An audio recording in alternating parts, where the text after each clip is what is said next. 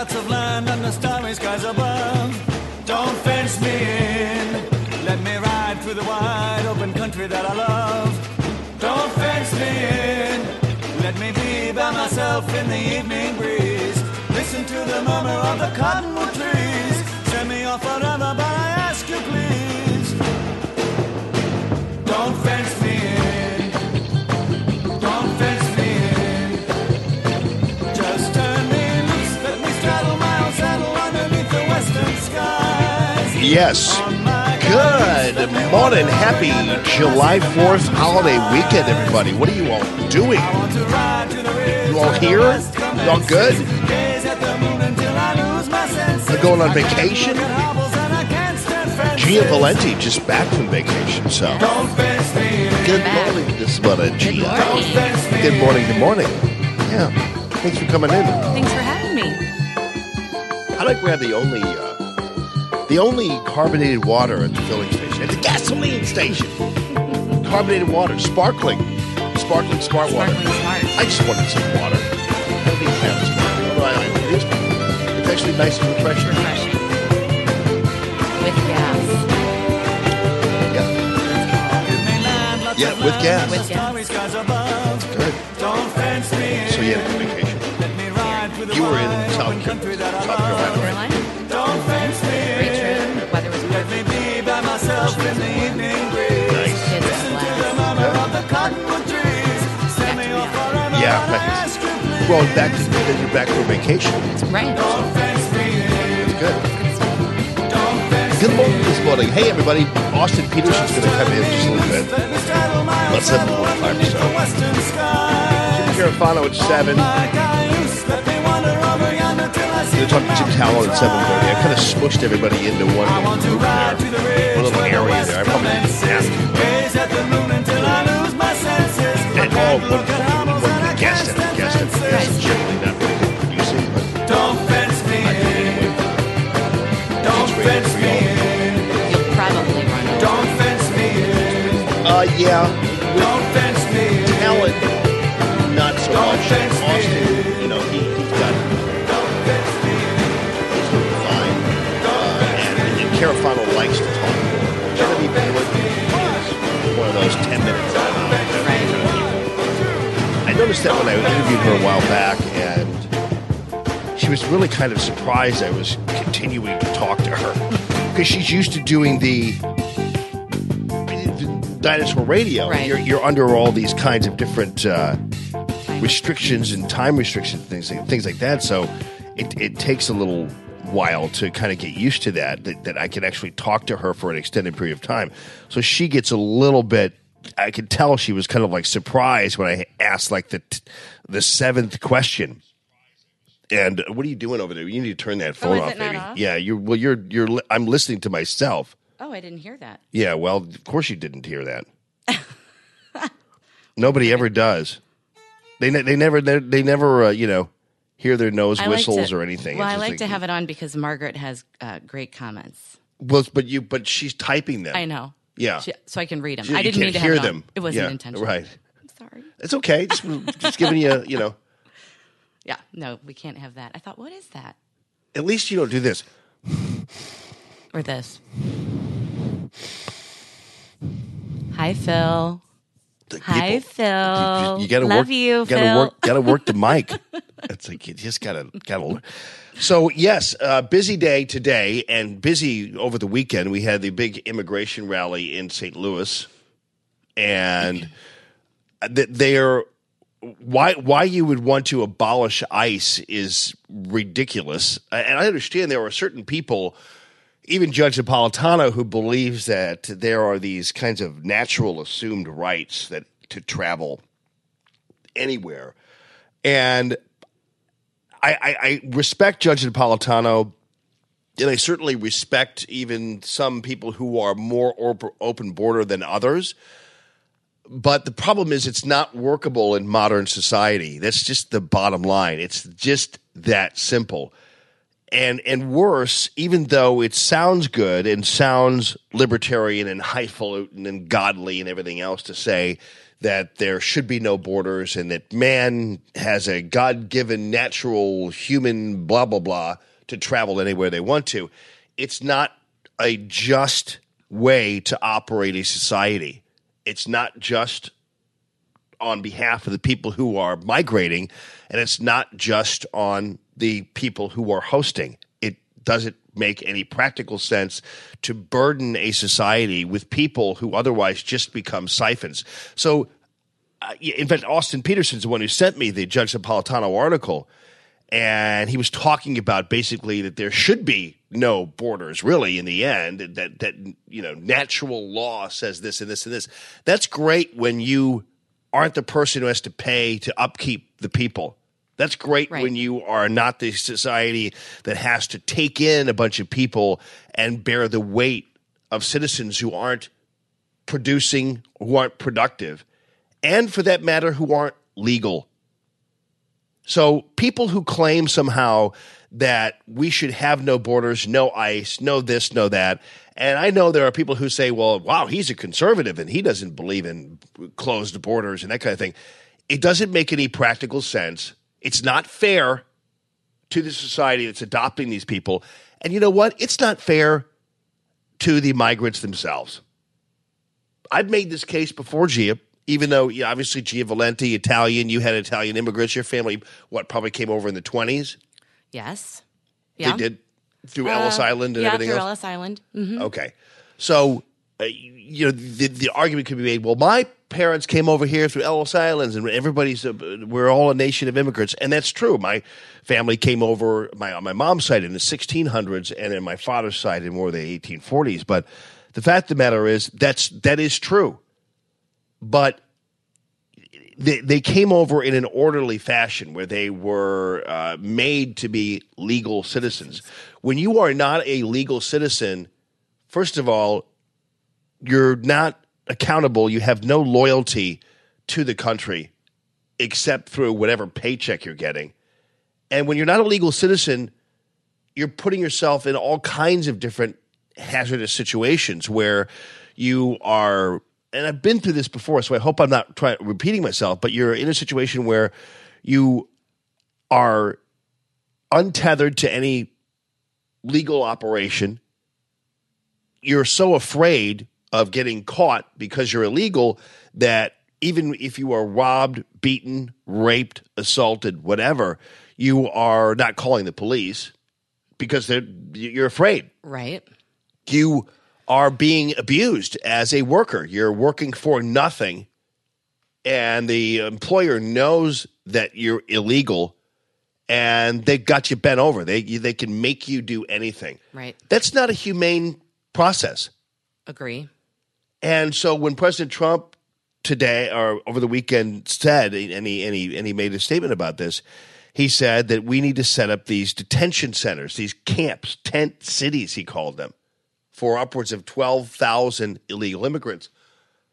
That, of course, was met with all these crazy ideas of internment camps and everything else. But to the left out there, I would argue that you don't have a hold on morality or humanity for that matter, because you're in a situation where you're okay with catch and release, which is somebody's caught at the border or caught being illegal, then they're released into society waiting for their court date. Those people, first of all, never wind up ultimately in court or rarely do. And secondly, they're in a situation where they're off and running and they have, again, nobody taking care of them. They're just off into the wild. How humane is that? It's not humane at all. Yeah, when you have somebody who is in a camp or in a tent city, so to speak, that to me is a lot more humane than catch and release. And the left won't ever admit that. They'll never admit that their policies themselves are inhumane, that their policies promoting subcultures are humane. They absolutely have no, in my opinion, regard for the human condition. And I could make that argument all day long. And you all should too when you're out there and you're confronted with friends who are talking about President Trump's immigration policy, you should ask them and you should challenge them, not at the gasoline station, by the way, or at the grocery store or wherever else Maxine Waters and her army of fools decided they were going to do that. By the way, you stopped in a few gas stations on vacation. Several times. Yeah. Did any of her minions confront you? No. Of course not. Nope. Mm-mm. No one. Yeah. We were safe. Yeah. Because they're blathering cowards. They're on Twitter, they're on Facebook, and they're worming their way through Maxine Waters' mouth, but they're nothing. Do people realize when and why ICE was set up? No, tell us when and why ICE was set Well, up. I mean, it was Gia. set up in 2001. Yes. Because of 9/11. Yes. So it's to keep us protected from the bad guys that can get into our country. Right. So what I'm wondering is, at what point down there at the border are we able to delineate between who is a good guy and who's a bad guy? Yeah. I mean, how do you do that? Why not just adopt the standards of Mexico? You want to, you all want to, and this is another thing you want to say to the people who are confronting you about this. Because a lot of you out there in Facebook land and in Twitter land and whatever have a variety of mixed friends where you're talking about politics in these social media elements. I really, on my Facebook page, don't do any of that. I learned long ago that I have, with all my friends and everybody else, I don't want everybody fighting. I can't monitor it. So I don't do politics on the Facebook page. I do only family stuff, friend stuff, fun stuff. On the Almond in the Morning or the Radio Free Almond page, I do stuff like that. But I really don't bother with it on my private page, my personal page, just because. But some of you, though, do get into it. And you just need to be very assertive and very strong when it comes to talking about these matters and about what's going on at the border and immigration, and challenge these people and challenge their own morality, because they're making you out to be immoral, is what they're making you out to be a Nazi. They're making you out to be a person who supports policies that are inhumane, whatever else. But challenge them on that matter and tell them exactly what's going on as far as how you feel about whether or not something is moral or immoral. And also, if you want to, because boy, I'll tell you, the left, they love to talk about morality and they love to talk about protecting children, but support policies murdering millions of them. Right. That's just a fact. It is a fact. Abortion is murder.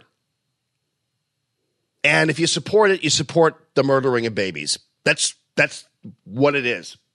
And so if you want to get right down to it, then I'm not going to listen to a lefty telling me about how bad it is to have children captured with their families at the border and being, anti-kid or anti-child when you're supporting murdering them. It doesn't make any sense to me. And I'm not a rabid pro-lifer. I'm not going to march around with pictures of dismantled fetuses, babies on a poster. I'm not going to stand in front of a abortion center and prevent you from going in, anything like that. And I also promote more. I'm going to call them progressive, but that's probably the wrong term. I'm also, in my pro-life activity, I'm less supportive of more laws and more supportive of more organizations that promote life. So I'm not one of these people who love the idea of a state legislature passing a vaginal screening exam before you have an abortion, all those kinds of things. I'm not supportive of that. I don't believe that we need more laws. I believe we just need more options for women. That's where my pro-life attitude comes from. So I'm not, when I say abortion is murder, I'm not one of these people who I want you to go to jail for it or that kind of thing. I'm just telling you it is a matter of fact that that's what it is. Right.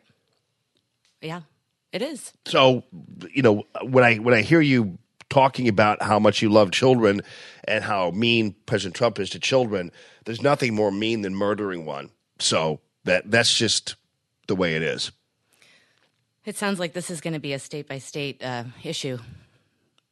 Ultimately, yeah. And I think ultimately what we're going to have is it bounced back by the Supreme Court. We'll see But I will tell you also, and this is kind of on another subject here, but I've been really on this tear. There's an article that is out, and I'll call it up for you when we have after the break. But let's see, at 8, okay.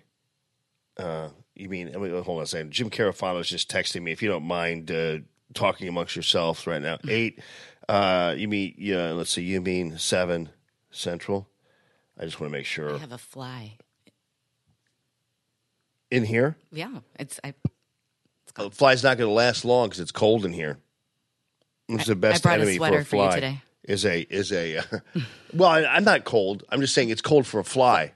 That's true. If you're a fly, you don't like it in here. No. You start to slow down. Mm-hmm. They do slow down. Then that's when you can get them. That's when you can hit them. Yeah. With a fly swatter.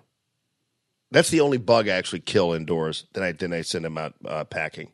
They're gross. But there is They lay eggs, and the eggs turn into maggots. Ew, shush. It's true. I know they do.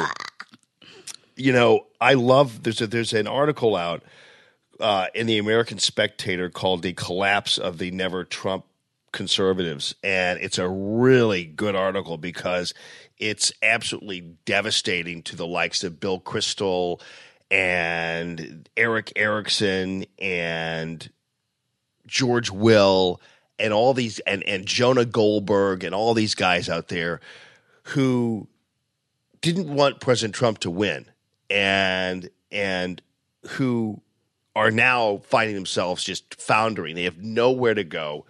They are absolutely idiots, and their lives have been broken after they tried to go hog wild and put Hillary Clinton in office and now are just abject failures. And Stephen Hayes is another one. I keep seeing him on Fox News. Stephen Hayes hated President Trump. What's her face? Who's that ditz in the afternoon on Fox? Oh, Dana Perino. Dana Perino hated Donald Trump. That's Jasper's mom. Yeah, okay? Her dumb dog Jasper. Is that her husband or something? Because does she is she married? Yeah. Okay. Yeah. Because she talks a lot more about her dog than she does her husband. I'll tell you that. That Jasper dog. Yeah, Jasper. I don't mean to be mean, but I can't tolerate watching her. And keep in mind, these are people. Okay, these are people who, if they had their way, you would have a Supreme Court, a liberal Supreme Court that will wind up being 6-3, as opposed to a conservative one winding up being 6-3. I mean, do you have any comprehension of what kind of world you would be in with a Supreme Court 6-3 liberal? Terrifying. But that's what they wanted. Oh, I know. Never forget the likes of Glenn Beck and other people out there, some of the people you know who are on the radio here in town, who were never Trumpers, and they would have, in their world, Hillary Clinton would have been a preferable president. Imagine the outlook for your country and your children if the never Trumpers prevailed. It would be unbelievably miserable. Hillary Clinton would be president right now, and Ginsburg would have already retired. So she would have. Ginsburg was waiting for Hillary to be elected before she was retired. That's why she stayed in office. Hung in there because they wanted to. It was Hillary's little prize was the Ginsburg seat, and they never thought President Trump was going to win. So they went ahead and she didn't at that point then retire, even though she's basically skin and bones right now. Right. But they wanted to keep her in the attic, so to speak, a la Psycho, and let her sit there in her rocking chair waiting for Hillary Clinton to be president. Is that mean? No. I'm sorry. I'm not trying to be mean. I don't like to make physical disparagements, but I'm just saying that's the only reason she's there. She can barely speak. Right. But and she was friends with Antonin Scalia, and she seems to be a nice woman. I'm just saying that they were reserving that seat for Hillary. Well, so she would have already resigned. She would have resigned on or quit or retired on January 25th, for crying out loud, Right. of 2017. And so that seat would have already been filled with a liberal. Then Kennedy would have retired. Let's just pretend that things are going the way they're going. Right. Then Kennedy would retire. And that's, the second one. And then I guess there's another one possibly in the offing down the line as well who might be getting out of there too. So nonetheless, you'd have two Supreme Court justices that would have been all Hillary's. Yep. That would have been a disaster. Absolutely. But that's what the Never Trumpers preferred. Keep in mind, that's what they preferred. And never forget that. I mean, the idea that some of these guys are back in the, Ben Shapiro, all these guys, they did not want President Trump to win. Look at the list of the folks at the National Review. I think there were 21 of them who wrote articles bashing President Trump, right? Remember that one? We must stop Trump, or I can't remember. Ben Murphy texted it to me one time, the cover. I forgot about what the cover looked like. I forgot what the actual title on the cover was, but it said, President Trump must be stopped. And again, I'm not a vengeful person. I don't want people punished or whatever, but you have to realize that those people, the world that they would have created for you, because here's the thing, it wasn't about you. It was all about them. It wasn't about the country. It was all about them. It wasn't about the future. It was all about them. It wasn't about your kids. It was all about them. It was all about them. Most of them had careers that were dependent on somebody to bitch about all the time. And Hillary would have been that person. Hillary would have kept some of these guys in business. That's what they imagined, because they thought, well, having a successful Republican isn't going to sell my book about how the world is going south and about how your gun rights are all in jeopardy or this or that. And so they needed it commercially. And George Will was one of the worst. George Will, I remember when George Will wrote about President Trump and was so upset about him. I remember when he did that, and then I looked at that article. Then I went back into the day when Reagan was the potential nominee. And I'll be damned if George Will didn't say the exact same thing he said about Trump about Ronald Reagan. And that Ronald Reagan was an interloper, an invader in the Republican Party, didn't belong here, and yet, wow, it was like he just took an old article and put a whole old anti-Reagan article and put Trump's name in it. I mean, that's kind of how I felt about it. But don't forget, folks, these people did not have your interests at heart. And just imagine. I guess I'll find that article and I'll put it in the comment section there. I'll post it in the comment section. You can see it. They're everyone's reeling right now because what are they reeling about, Gia? Well, he's winning. Oh, I thought you were talking about people on Facebook. Oh, no. I just mean in the people. The left. They're reeling. Oh no. They're and for what the media depicts him as this horrible person, right? Yet the June 18th to the 24th Gallup numbers are he's favorable. Oh yeah. He's over 45% right now. Yeah. The numbers are going up. He's more popular than Obama was Extremely. At this stage of the game. And the media just will, because they're too busy like all these people in downtown St. Louis over the immigration thing. These are the same people who were downtown after the Stockley verdict. They were the same people downtown after President Trump was inaugurated. They were all the same people. Every home in Webster Groves was vacant. I mean, they're all the same people. And the faces are the same, with the exception of maybe, I don't know whether Antifa's down there or not, wherever they went, but they're the same usual suspects, the same faces, the same everybody. Can I ask you a question? Yes, Gia, you can ask a question. The Facebook people question. Yes. Is anybody else bothered by all of these people who are bringing their children to these events. It really bothers me. Well, they're for them, it's a teaching moment. Right. I understand that. I don't know why it bothers me so much. It really, and I suppose it's, this is a little bit of a stretch, but, I take my kids to church, right? This is... Yes. They're little people. They don't know anything. I mean, they do now because they're in Catholic school and they're being educated. Right. But, you baptize a baby. They don't know what they're being baptized into. So I understand. It just kind of, I don't know. But for some reason, when you have pussy hats on your head, it doesn't seem appropriate to me. No. At all. I find that to be really inappropriate.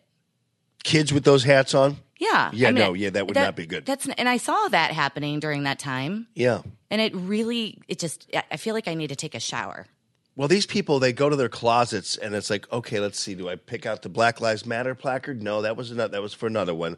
Let me pick out the Donald Trump Nazi placard. Okay, I'll grab that one. Kids, you grab the other, and then let's all go. When I come downstairs after waking up on a Sunday morning, the first words out of my kid's mouth is, can we go swimming? And in their worlds, the first words out of their mouth is, come on, kids, let's go downtown and protest. It's like, yeah. It just really bothers me. I saw some people with posters over the weekend on my Facebook feed, abolish ICE, and they're standing there with their kids. And I'm thinking, that's why I asked the question earlier. Do people understand why ICE was established and what its purpose is and the Homeland Security issues and there are over 20,000 people who are employed with ICE. Yeah. It's 20,000 jobs. I guess it's better than them holding. Us. I guess it was better than the one they held before, which was F the police. Right. I'm sure. So, who knows? It's the same. And these kids then go to school, and they're the kids. There's always that one kid in the classroom who's all of like 11, screeching out lefty mantras about Trump and that kind of thing and bothering the entire class. Those kids are, but I think in their mind, and we all know that, they think they're doing their children a service. They're teaching them about social justice and things like that. But really what all those protests are really in the end, it's just another extension of how ass hurt they are over the elections, and they will have none of it. They just hit the streets, and it's a temper tantrum is what it is. Yep. And people could say, well, the Tea Party was similar to that. Yeah, I guess you could say that when the Tea Party had rallies, but they were talking about specific related to like the health care and issues. They weren't trying to abolish the healthcare system or abolish this or abolish this. They were about trying to exact a level of political energy, and I think these people are too. But there were very few people in the Tea Party who held up pictures of President Obama as Hitler or things like that. That's where the separation is. And if you're just an issue-oriented person, I get that.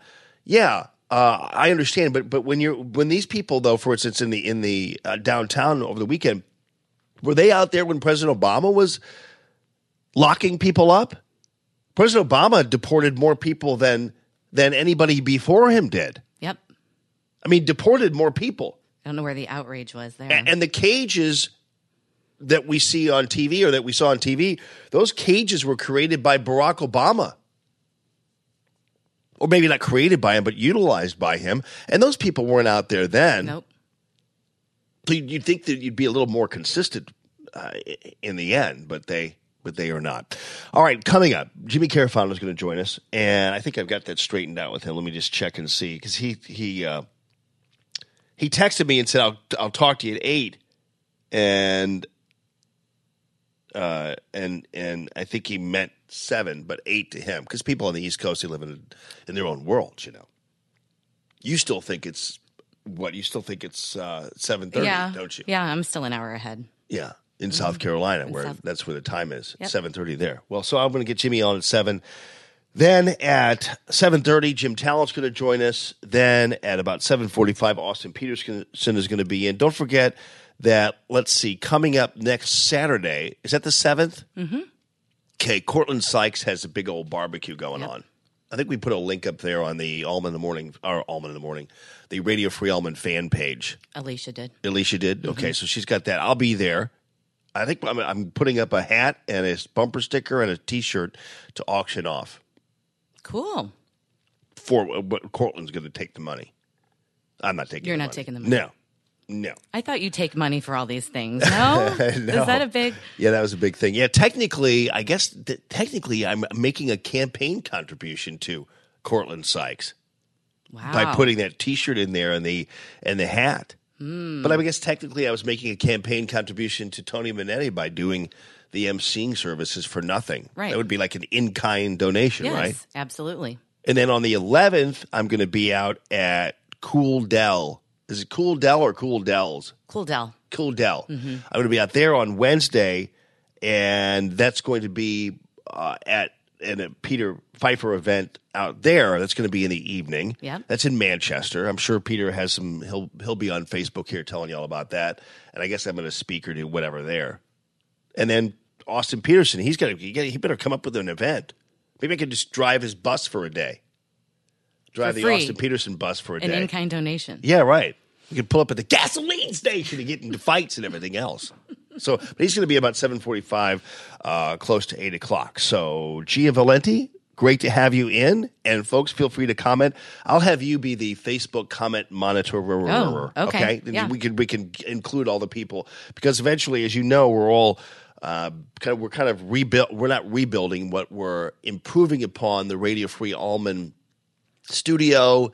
And ultimately, we're going to have our phone lines and things like that. I'm really looking forward to having the phones in, and that'll be by the end of summer when we kind of retool the studio. But I'm really looking forward to having the phone lines in so people can talk to us. So we've got that going for us towards the end of the season. But in the meantime, ladies and gentlemen, without further ado, ladies and gentlemen, our national anthem.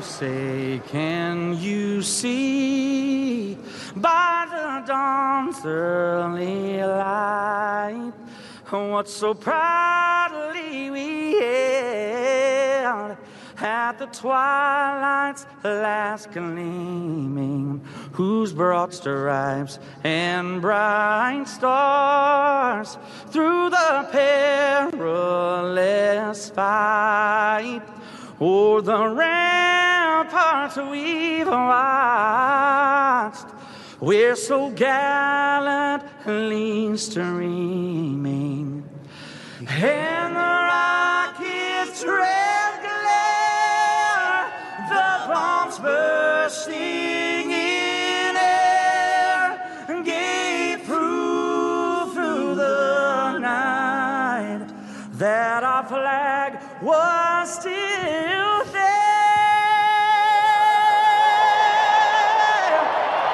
No, say does that star-spangled banner yet wave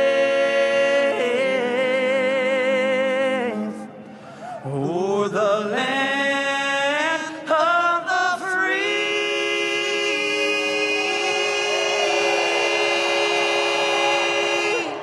in the home of the brave.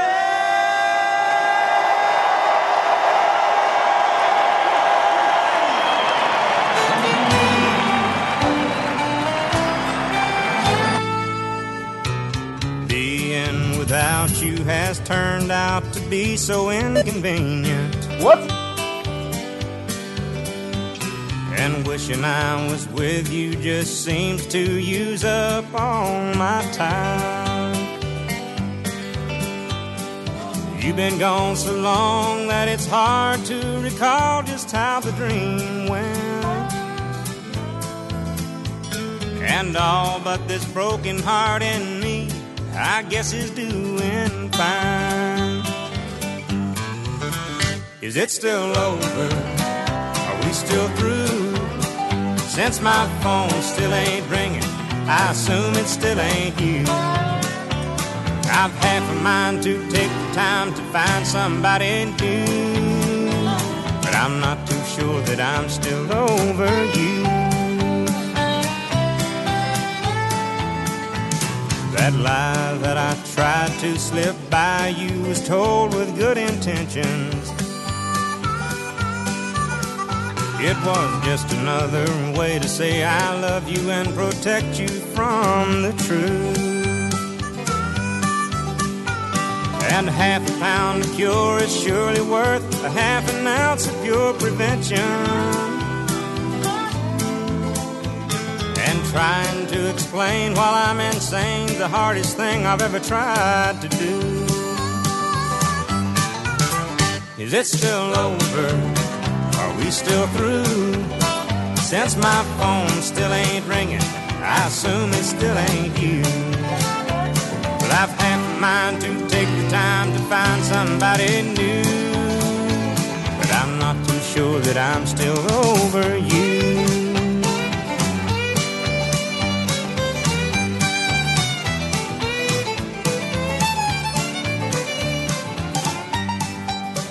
One of the greatest voices in country music, baby. Is it still over?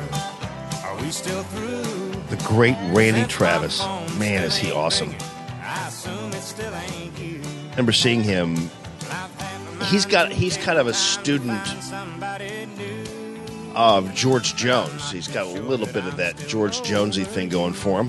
And that was one of his heroes.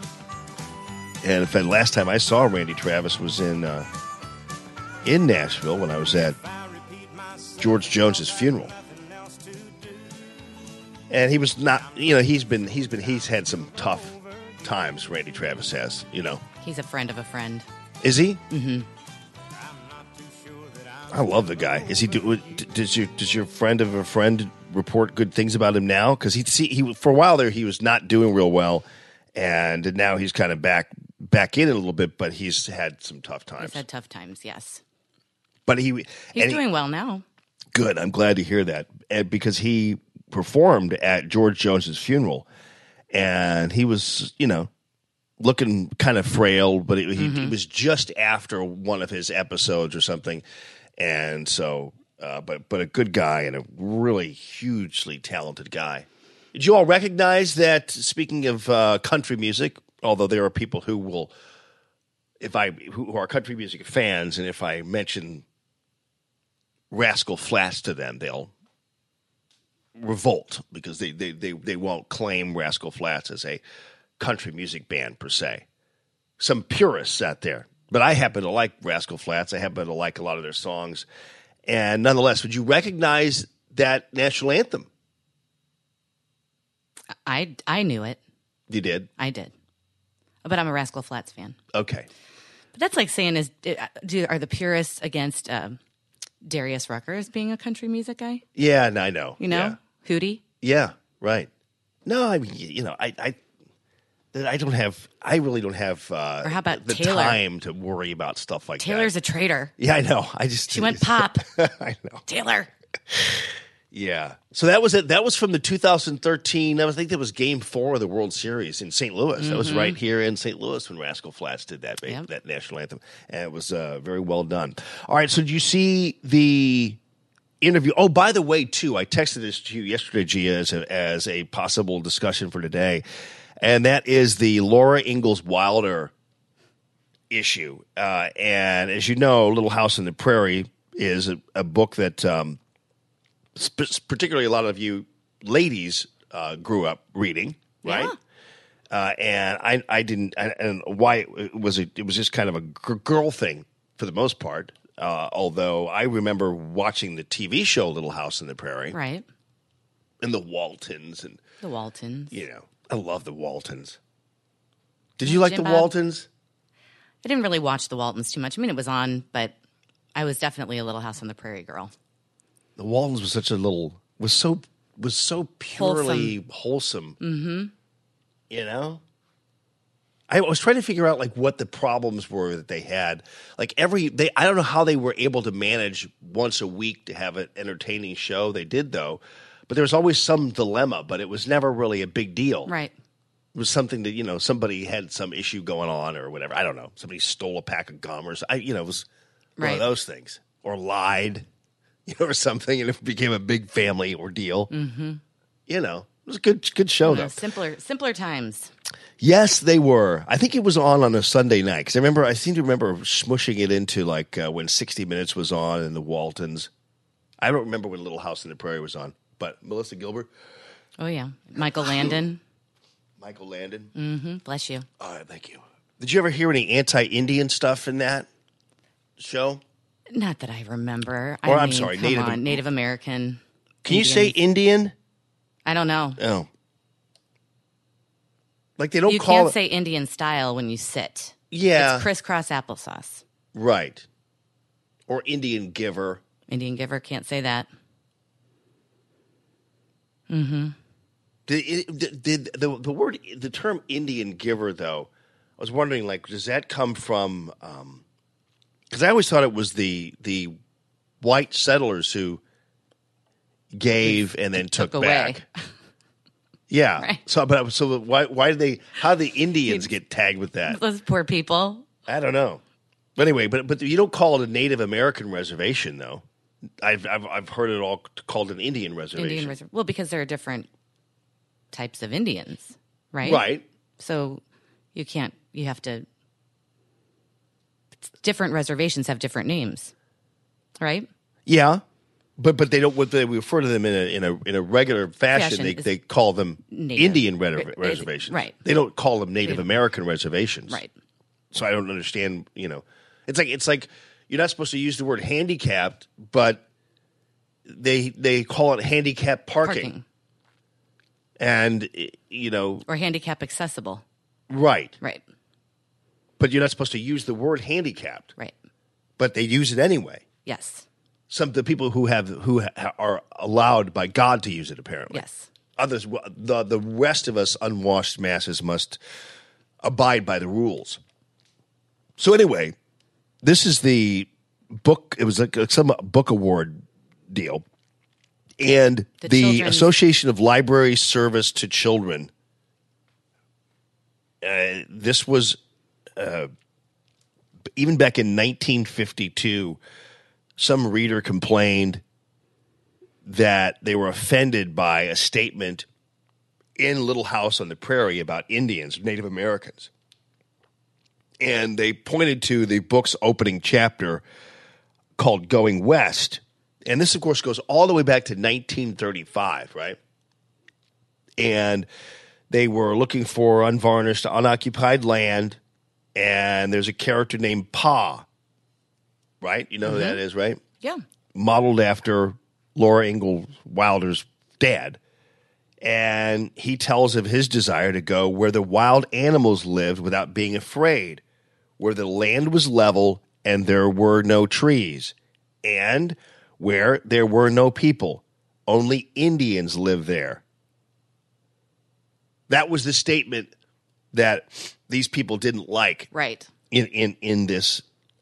The complaint said it was unbelievable that no one who published the book ever noticed that for 20 years, and that the sentence appeared to imply that Native Americans were not people. And I don't think that was what the insinuation really was. But it was somebody, even in 1952, who apparently was a problem. So in 1953, they changed people to settlers in that sentence. So back in 1953, they changed to settlers, and it still didn't make people happy. So they kept on going ever since 1953, describing Laura Ingalls Wilder's depictions of Native Americans and some blacks as racist. So now, finally, for whatever reason, in 2018, the Association for Library Service to Children, which is a division of the American Library Association, boy, I would go to one of their monthly meetings. They stripped Wilder's name from an award, from their publishing award. And so now no longer will that be associated with this award they give for books, and so they decided that they were going to strip her name from a book award because of that. And this is going back all the way to 1953, but for whatever reason, 2018, that's their thing now. Mm-hmm. So this is another example of where people are just attempting to purge all of these cultural, iconic books, movies, statues, you name it, from society to kind of cleanse our society somehow and keep and change even the wording of certain classics to where they're really not then at that point the authors at all. When they mess with Blazing Saddles, you may see where are the white women at? You may see me protest, and I'm not a protester. Well, these are things, but they're looking at things that. Here's the deal. There's a woman who wrote a book called Prairie Fires: The American Dreams of Laura Ingalls Wilder, and they said that there are racial insensitivities in these books. That doesn't mean children shouldn't read them. And there was a column in the Washington Post that she wrote after the association announced that they were going to be stripping Wilder's name from the award. And she said that the Library Association evokes the anodyne view of literature that it has fought against, and that no book, including the Bible, has ever been universally embraced. I mean, and that's true. If you go back, there are things in the Bible that there are multitudes of people they could find offensive in there, and yet it still remains a book that people read, and that sometimes that there are people who choose to overlook certain things in it, in those depictions. I mean, the same thing happened with Mark Twain and Huck Finn, all these books, and purging these things from our culture isn't going to change a thing. In fact, no one in their right mind, if they were teaching a book or talking about a book, would, and a child asked about, what does this mean, would reaffirm a racial insensitivity. I mean, that just wouldn't happen. Did you notice any of that when you were a kid reading the book? No. Not at all. You know, I feel like all of these things were not a massive focus. You know, everything is so literal nowadays. Everybody is just reading every word of or following every person's statement and just focusing on every literal, kind of what happened with you. Figure of speech, colloquialism, that none of that is acceptable anymore. We have to be so careful about everything we say as to not offend anyone. Yeah. Well, it's not in my opinion, a mark of intelligence, really, to be that simple-minded. Right. I mean, you just mentioned my tweet, and I was going to post this on the. Ultimately, I will on Twitter, because there's all this talk about how in the wake of that shooting at that newspaper. And it was a horrible thing, and the guy was a psycho. But the paper also picked on him.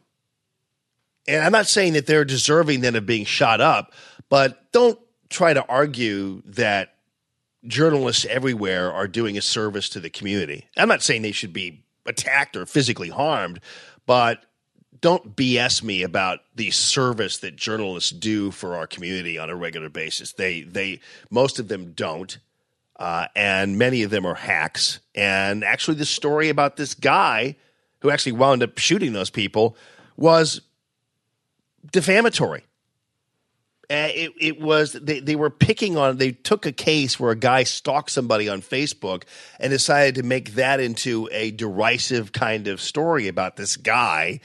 Jared wants to be your friend was the title of the story. Now, that is a derisive and accusatory title of a story that actually is inaccurately portraying this guy. who didn't, because when you read the story, Jared wants to be your friend. If you're reading it, he doesn't want to be your friend. So that headline off the bat is erratic. And so I'm not saying they deserved it because obviously that's not the proper way to do it. But but what happened is basically a symptom of the kind of hackery that happens at newspapers every day. Well, the other thing is, and I think Phil said last week, don't poke the psycho.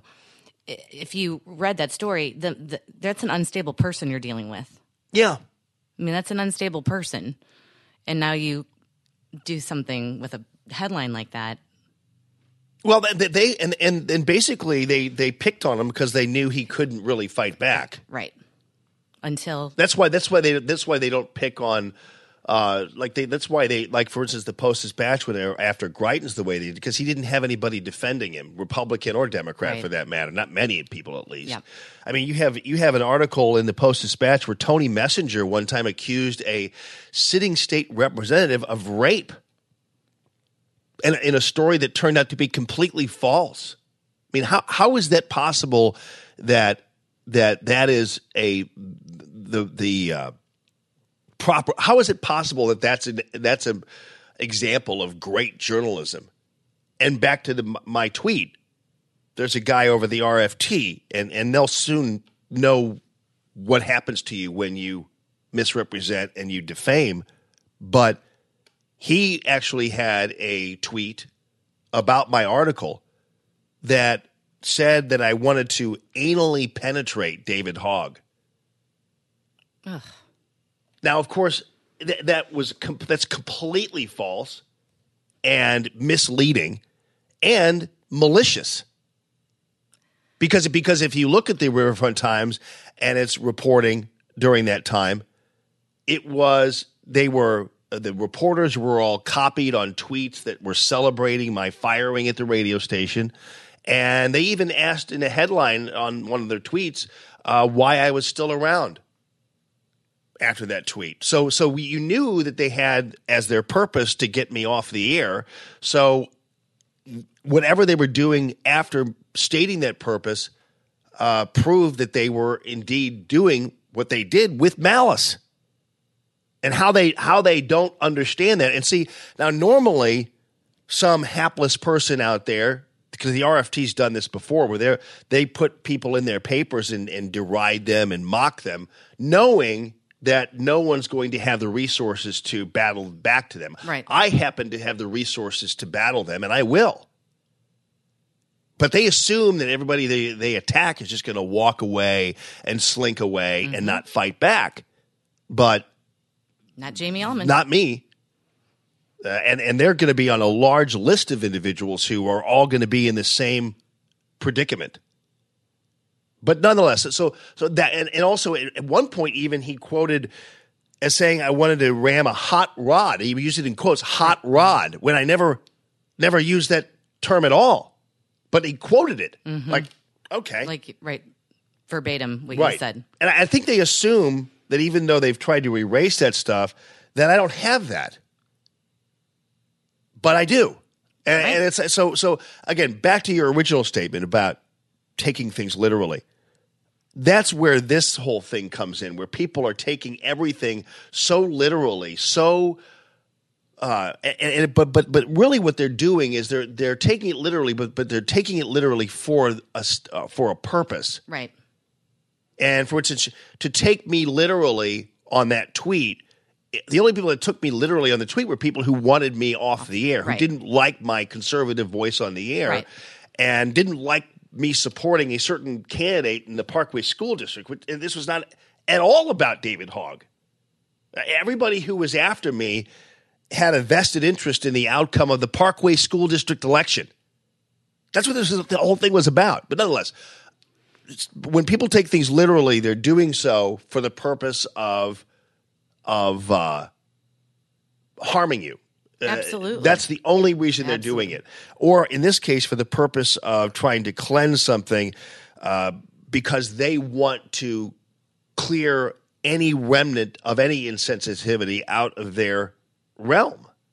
And that's why they're doing this, because to take it literally, for instance, I could look at this particular sentence and not think that. I guess you could say, well, so you're saying that this is that there were no people, only Indians live there. That's like such a typical misrepresentation when you say, what do you mean? Are you saying that Indians aren't people? It's like, no.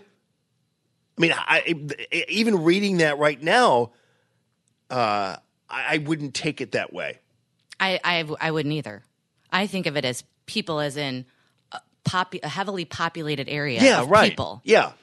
That's how I interpret that sentence. Right. I don't interpret it, oh, those Indians, they weren't people. Yeah, I mean, I guess you could if your stated purpose is to make – because it's funny how the left oftentimes will draw attention to things that really is unnecessary, or they'll do it with blacks and other people where they'll make something into something, and you're actually just drawing attention to stereotypes and things like that instead of just keeping them where they should sit and making a bigger deal out of them. But that's what's happening, man. So can I ask a question? Yes, Gia, ask away. Black Lives Matter. And then many of us say all lives matter. Right. That's not okay. All lives matter is not okay. Right. Okay? Because we're taking away from the fact that the Black Lives Matter movement wants to be acknowledged for the lack of any concern or care for our black population. Right. So to say all lives matter is quite insulting. Well, to them, yeah. But Black Lives Matter is very, very literal. It's very specific to me. Yeah. And I happen to not be a person when I hear Black Lives Matter, I don't all of a sudden insinuate. I've never made the point that, what do you mean, my life doesn't matter? I never really took it that way. Nor did I. I just assumed they were just focused on that say Black Lives Matter. Not a deal. Not a big deal. Right. Not a thing. Right. Not a thing. I didn't take it personally that they left me out. Right. But if you had a sign that said White Lives Matter, watch out. Yep. They'd take that literally. But that's because they despise you. And so, I don't happen to despise the people in Black Lives Matter. I disagree with many of them, but I don't happen to have a visceral hatred for them. So I'm not going to exploit make it an issue. Some literal term to make it an issue and get on them about it. Right. But yeah, I mean, but still, it's true. If I say all lives matter, they will insinuate that is a thing and that you're at that point excluding blacks. And it's like, no, not doing that. Just putting everybody in there. But I've never thought, but again, to the Black Lives Matter movement, I never thought that was my biggest beef against the Black Lives Matter movement was that they left white lives out of it. I just assumed, okay, you're black. You're saying Black Lives Matter. I get it. Not a surprise I digress. To me. No, I mean, but it's so true when it comes to all the literal stuff. You can go down that rabbit hole all you want. Jim Carafano's on the way, and lo and behold, it looks like have you heard much about North Korea? Of course you haven't, because in the end, what happens is there's solutions, there's progress, there's even word that the denuclearization is actually happening. So you got to move on to detention centers and kids in cages now, because you don't have anything else to gripe about. And so we will be talking to Jim Carafano in just maybe a matter of a couple of seconds. 7 o'clock to be exact.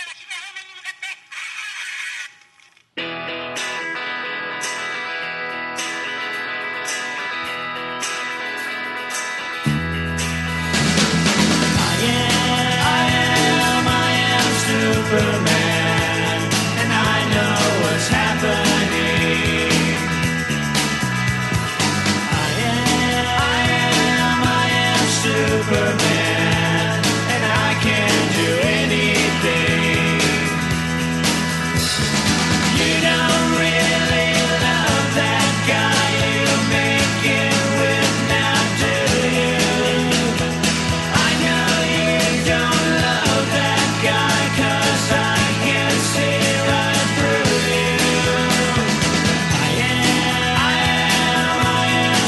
Superman, and I know what's happening. I am Superman, and I can do anything. If you go a million miles away, I'll track you down, girl. Trust me when I say I know the pathway to your heart. Good morning from the Discovery Design Studio, baby. Building any kind of truck you need, trucks from the ground up. They'll put a conveyor on there for you. They'll wrap a truck for you. They'll make a bed for you. They'll weld any part for you on it. You name it, you got it at Discovery Design out there in beautiful St. Peter's. And thank you guys, all the Pogue family and the rest of the gang for helping us out here and supporting Radio Free Allman. So appreciate that as well. Also appreciate my buddy Jimmy Carafano, who's always ready to go. Now, I got to do something differently here. We're going to test the, just say testing 1, 2, 3, Jim Carafano. Testing 1, 2, 3. Is that a sobriety test? That sounds good, man. All right, so here's the deal: you sound less clear than you would on Skype, but you sound just as great on this particular phone line. So great. Hey, can we talk about the serious stuff? Yes. So, what do you think of Leonard Cohen? You mean the composer? Yeah, the poet, singer. Yes, I like Leonard Cohen. Okay. Yeah, I was at. So I went to the Judy Collins, Stephen Stills concert. Where I totally nailed the demographic. It was the most. It was the only concert I've ever been to where I really was worried about getting trampled by people with walkers. but they and Stephen Stills has like totally lost his voice, although he can still kill the guitar. Oh but no! They played a couple of Leonard Cohen songs. Apparently, she was big friends with Leonard Cohen. So anyway. Well, it was good. They just didn't do their own music like they did the music of all their friends, which was, I thought, actually kind of interesting. Didn't Leonard Cohen write one of the most prolific songs sung by everybody? Kind of has to go through the Hallelujah version, right? Yeah, and actually, his version's kind of boring. Oh, I know. I'm not a big fan of his version of it, but it is incredibly powerful. He was a great lyricist. I mean, there's just no question about that. I mean, that guy could write some lyrics. Yeah. I think, wasn't his version of Hallelujah, Hallelujah, Hallelujah. Yeah, that kind of thing. It's very, very slow. And the funny thing was this concert, I'm not telling people, like, don't go see Stephen Stills and Judy Collins, although I wouldn't waste my money. But, like, everything was, like, geriatric speed. All the songs were, like, just a beat too slow. Anyway. Yeah, no, I totally understand. But, hey. But she's still got a killer voice. But I'll tell you, the funny thing was I knew I was in Washington, D.C., and I knew I'm in a bubble because she did this kind of song about, dreamers and DACA and illegal immigrants. Yeah. At the end of the day, literally everybody in the place just got up and started screaming and cheering except me. I'm just sitting there with my arms folded. But, other than that awkward moment of politics. What do you do? What do you do when that happens where you're just kind of, you're the only one sitting? And did anybody look at you or do what Maxine Waters told them to do and surround you? Gotcha. I mean, that photograph with where everybody's doing the Nazi salute except for, like, the one guy. That's how I felt. Yeah. All right. So following up on the, I don't know how much you want to talk about immigration, but let me just run this by you really quickly before we move on to North Korea, because I have some questions about what's going on there. But this idea that President Trump posited, which was a tent city system for 12,000 illegals, and this is in contrast to the catch and release program, which basically you catch somebody and then you just throw them out into society while they wait for their court date. President Trump's position on this is, well, that is causing a lot of trouble here. If we just keep them in one place, while they're awaiting any kind of court process, while they're awaiting due process, this would be better. And I have to say that the idea of a tent city, even though it sounds more like a Japanese internment camp, whatever, seemingly is far more humane than arresting somebody and then just throwing them out back onto the streets. Look, I mean, the thing is, I mean, we get this all the time, is if you detain somebody, whether you are arresting them and putting them in prison or you are detaining them for a court hearing or whatever, you have an obligation to treat them humanely, and you can't deprive them of their human rights, period, right? And nobody, so, I mean, I think that's just an issue about, well, this is inhumane. I just don't think that's relevant, right? Because by law, you have to treat people humanely. I mean, there's just, if you're not doing that, that's bad. That's a crime. But, you know, if we don't detain people, then not just are you releasing them into the country and you'll never get them back, because, you know, and, you know, this is the irony where, you know, people say, well, it's expensive to detain people. Well, yeah, it's expensive also to put them through this legal process. And the other day they just don't show up and get deported. So, and not only do you spend all that money on a court thing, which then is useless because they don't show up anyway, but then you also, there's no incentive or no disincentive, there's no deterrent to human traffickers going out. People say, hey, don't worry about this. You'll come into the country, you'll get detained for a day or two, they'll release you, and then, you know, when your court date comes up, just don't go show up. Okay, give me my $8,000, right? And so, you know, it's essentially not doing some kind of deterrent, not detaining people, is creating this massive advertising for human traffickers who do all kinds of terrible things. They rape, they murder, they pillage. You're putting all this money back into the criminal activity. You actually help destabilize Mexico. We have to break the cycle. I wrote about that. Here's the irony of this. Sorry to go on. But I wrote about this back, something like 2006, where I said, look, if you just crack down and actually secured the border and actually enforced immigration laws for a couple of years, you know, people would adopt different behaviors. But we've been avoiding doing that for 17 years now. You know, if we could have solved this problem 17 years ago, if we just were serious about it for 2 years. Yeah. And now you have a guy that's finally serious about it, and, you know, all people want to do is demonstrate. And again, the irony here is what they are demonstrating for, the kind of behaviors they want to incentivize, are the kind of behaviors that actually feed real human rights abusers, people that rape and murder and extort and leave people in the desert and then take all that money and use it for criminal enterprises to destabilize our neighbors. Yeah, it's once again just an example of where, you know, I guarantee you today on the news, you're going to see images of Japanese internment camps.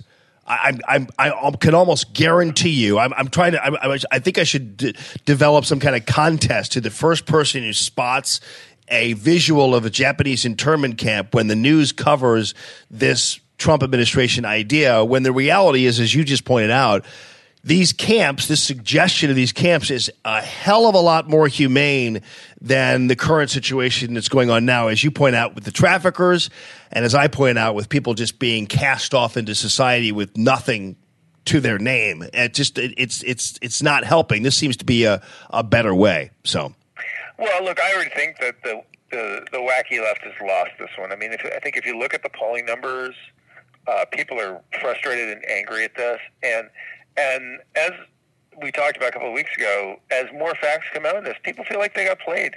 You know, people that honestly got angry because they thought that, you know, this is and then when they actually got the facts, they said, you know what, people lied to us. Yeah. And so I think, you know, the angry angerers, you know, they're going to go to the street and everything else. But if you look at the polling numbers and you look at, you know, how most Americans feel about this issue, they've actually just teed a lot of people off. Yeah.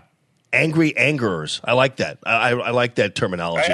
You have to just make up words on the show. I do it all the time, brother. Hey, okay. So speaking of the truth, I'm reading article after article about how North Korea looks like it's actually building missile plants as opposed to tearing them up.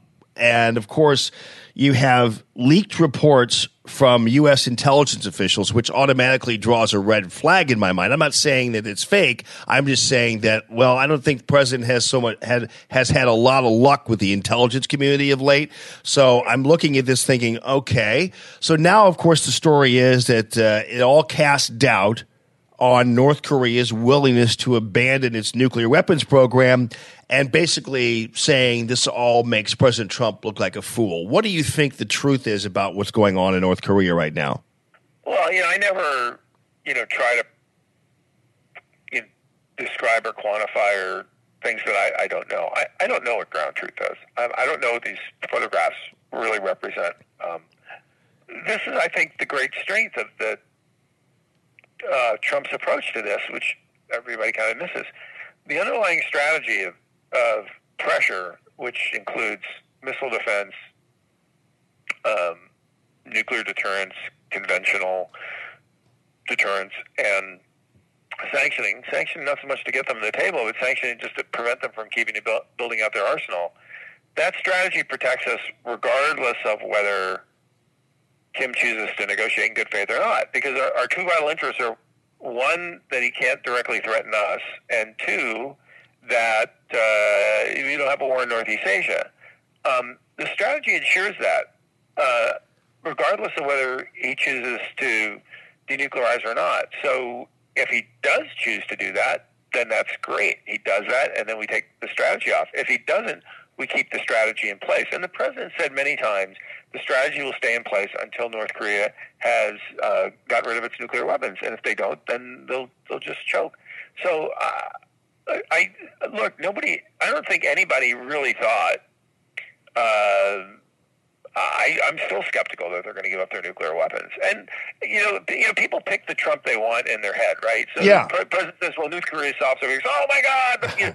But the president also said, hey, if this works, great. If it doesn't work, great. So, he's been clear-eyed about this as well. So it's kind of typical, everybody just wants to be wacky kind of stuff. Well, and also it's a very technical term there. Yeah. But really, in the end, the country, North Korea is not going to completely disarm. I mean, let's put it this way: what country would completely disarm itself? Well, if they were smart, of course they would. Nobody actually wants to invade North Korea, so you're spending all this money on a bunch of weapons that are only good for oppressing your own people. But nobody wants to actually invade you, so you're wasting all that money. You have the world's poorest economy. You could be using that money to actually build up your country. But this is the real great challenge. I mean, there's two things here, which is, the simple answer is, North Korea just does what North Korea always does. They play rope-a-dope, try to get you to give them something for nothing. If that's the case, then it's easy here. We just go back to maximum pressure and we're done, right? If North Korea is actually sincere about getting rid of their nuclear weapons, that's that's a logistical challenge for us, just doing that, getting it and verifying everything. But what he has to decide then is how is he going to grow that country? Because he can't open up to the West and not change things internally. I mean, that's the real lesson of Libya. The lesson of Libya was not that Gaddafi gave us nuclear weapons and therefore, people were willing to invade him. Gaddafi got exactly what he asked for. He gave up his nuclear weapons. He got all the access to the West he wanted.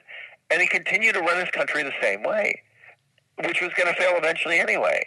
So the trick is if Kim is sincere about giving up his nuclear weapons, he has a tremendous internal challenge, which is how do I bring this country into the 21st century? And we can't solve that problem for him. We can't do that. All we can do is not invade him. And dude, we were never going to invade him. So this is a big problem. I think the challenges are greater for the North Korea than they are for the United States. Yeah, you know what? This actually also took place. This news came out as yet another monumental event took place on Sunday, even though it was not monumental in any kind of outcome, but it was an interesting point, and that is that the U.S.'s North Korean ambassador, Sung Kim, actually met with North Korean counterparts at the DMZ on Sunday, which previously never had happened. Yeah, and Pompeo canceled a big conference with the Indians to go back to North Korea. So, something's going on there. That's why I said, people, I said this before the summit, take a chill pill. Let's just see what happens. And of course, nothing unbelievably amazing happened at the summit. And now I'm like, take a chill pill. I mean, we'll know in a year if whether this is going to work or not. I mean, we'll know this in months. And, people said, well, he canceled the exercise. Oh, my God. I said, well, look, the next exercise wasn't scheduled to next year anyway. We'll know long before the next exercise rolls around if this guy's going to play ball or not. So let's just see. Let's just see what the next couple of months brings. There'll be a very strong period of intense dialogue, and we'll see where we are. And people are super nervous, but let's just see how that plays out. What's really compounding this is the president's going to the NATO meeting, and then after that he's going a short visit to London, and then he's going to meet with Putin in Helsinki. And,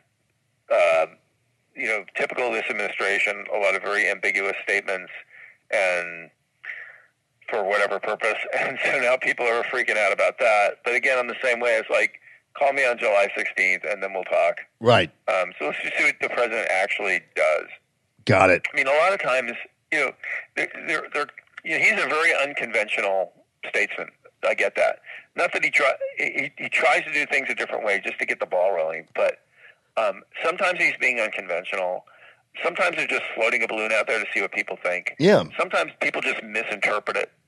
Sometimes people intentionally leak things which aren't true. Mm-hmm. And all those things are going on simultaneously. And in almost everything the president says and does, you have to have the context to understand that.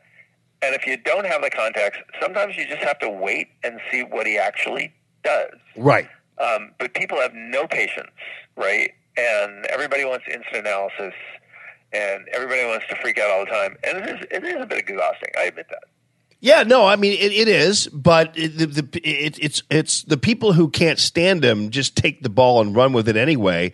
And I think this is another example of that. We saw that. We had that shooting at that newspaper. Yeah, and we had 15 minutes of it's all Trump's fault, right? Yeah. Oh, yeah. And then of course it obviously wasn't, and then that vaporized, and they moved on to something else. I mean, how many of these kind of crisis of the day things do we have? Like, oh my God, it's the end of the world, right? And then whether it's Stormy Daniels or whatever, and this is going to bring down the Trump presidency. This is the worst thing ever. 99% of the time, it's not true, and then people just ignore it, and then they move on to the next crazy thing. Well, even after it was established the motive for the shooting, right. it's still Trump's fault, which is amazing to me. Jim Acosta did something the other day. We'll play that for you in a little bit, but real quickly, how do you get the gift of becoming the ambassador to North Korea? Like, how do you get that gift? Well, the number one thing is actually have to. So it's not an ambassador to North Korea. So he's not actually in North Korea. Right. Right. It's not like the ambassador. The good news is you don't have to live there. So that's probably okay. virtue in and of itself. But dude, just think of the frequent flyer miles. Come on. I know. It's usually I thought getting an ambassadorship like to Luxembourg was like the cherished item, but you get North Korea. But you're right. You don't have to live there, which is good. This is good. Yeah. All right, buddy. Well, listen. Thank you so much for your thank you, and happy Independence Day to you too, my friend. And all right, best of luck with the show. It sounds pretty awesome. Thank you, brother. And we're walking you out with a little Brandy Carlisle singing Hallelujah, since you brought up Leonard Cohen. All right. So, do it. All right, buddy. Well, I've heard that take care, bud. A secret all right, my friend. The day they played and it pleased the Lord. But you don't really care for music, do ya? It goes like this: a fourth, a fifth, the minor fall, and the major lifts, and the barefoot king composing hallelujah, hallelujah,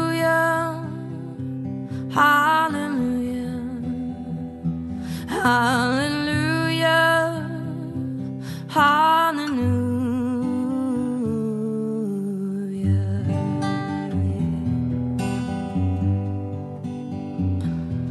Well, your faith was strong, but you needed proof.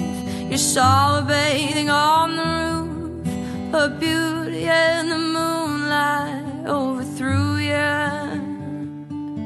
She tied you to her kitchen chair, she broke you the road, she got your hair, and from your lips if she drew a hallelujah, hallelujah, hallelujah, hallelujah, hallelujah.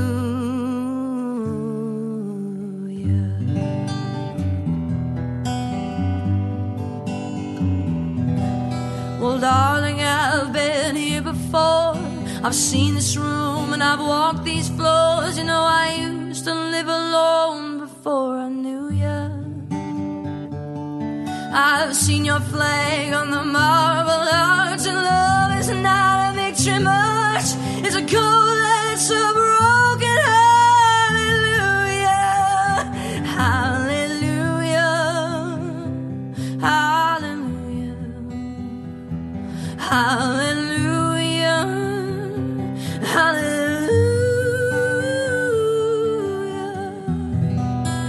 Oh yeah.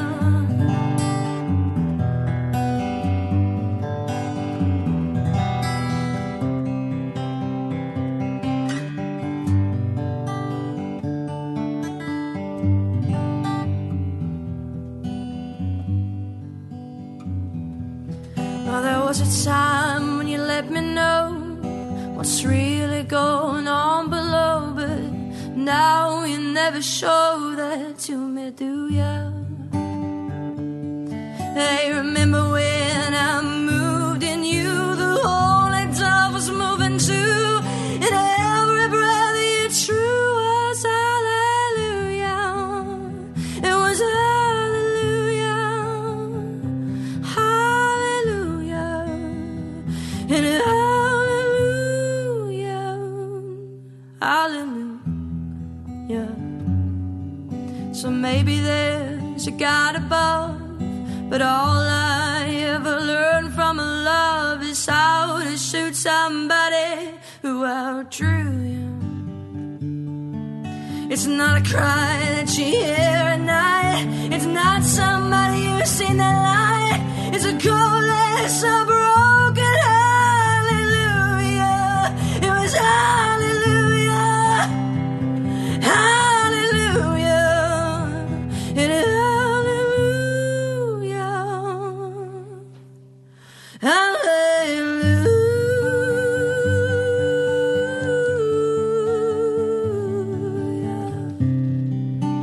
Hey, hallelujah. That was worth getting kicked off Facebook for. You know what I mean? Great song. One of my faves. Yes, indeed. I'm a Jeff Buckley girl, though. Yeah. Let's pick your hallelujah. Everybody Right. has their favorite. But that Brandy Carlisle is the best. Beautiful. Hey, are we back up on Facebook now, Matt, or not?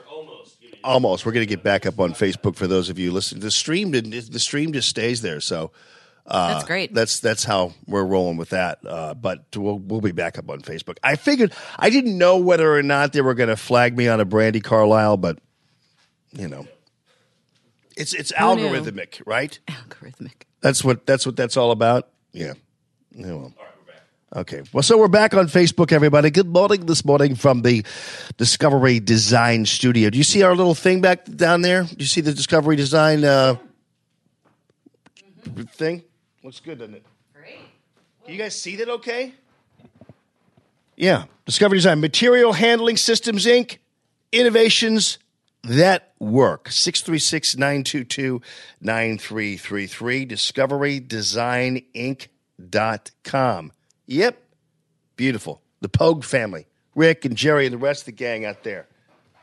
Thank you for your support of Radio Free Allman. All right, we're back, and I talked to Jimmy Carafano just a little bit about this. This is Jim Acosta. Now, Acosta, this is President Trump gave a speech, and it was really a great event on Friday, where the president talked about the economy, talked about all the developments in the U.S. economy, and it was essentially just a great event where he was able to be there in the room with the yellow curtain, that one, and talked about the strides that are being made with the economy and in trade and beyond. This was, of course, the few days after the shooting at that Annapolis newspaper, where Trump was blamed for it because of his discussions about the media and about talking about the media, which he's absolutely right about the media. For the most part, it is definitely an enemy and not worthy of a shooting, obviously. But let's not pretend that the media has the interests of Americans at heart. They hate President Trump. Most of them do. And nothing President Trump does is going to be acceptable to them because they didn't vote for him. That's pretty much what you're getting at CNN, ABC, CBS, NBC, and beyond, newspaper after newspaper after newspaper. Now, that then prompted Jim Acosta, who you know the president, you can see where he's standing way, way in the back. And you know that Acosta knows that the president can't hear him. But it's Acosta standing in front of a camera yelling a question to the president. And, of course, just as a stunt, it clearly is. And I'll play it for you here. This is how it all went down. Nation and filled our hearts with grief. Journalists, like all Americans, should be free from the fear And at the tail end, of course, the president did address the thing, and that's why Jim Acosta decided he was going to piggyback on the comments about the paper. being violently attacked while doing their job. But as the president left the room, he would not specify whether this is only a pause in his battle against the press. Mr. President, will you stop calling us the enemy of the people, sir? Will you stop calling the press the enemy of the people, sir? Mr. President, will you stop calling the press the enemy of the people, sir? And of course, you know that this is Acosta knows the clapping, and he's far away. He can't hear him, but it's Acosta basically with his back in front of his own camera, yelling this thing, knowing, of course, that the president can't hear him. And for the sole purpose of trying to insinuate somehow that even in the aftermath of this shooting, where it was proven that he did not was not responsible for this, that it was actually the guy who shot him had a grudge against the paper, was some kind of psycho, even though, in my opinion, the paper did do a defamatory piece about him. And I thought he was right to be angry about it. That, of course, doesn't merit killing somebody over the thing.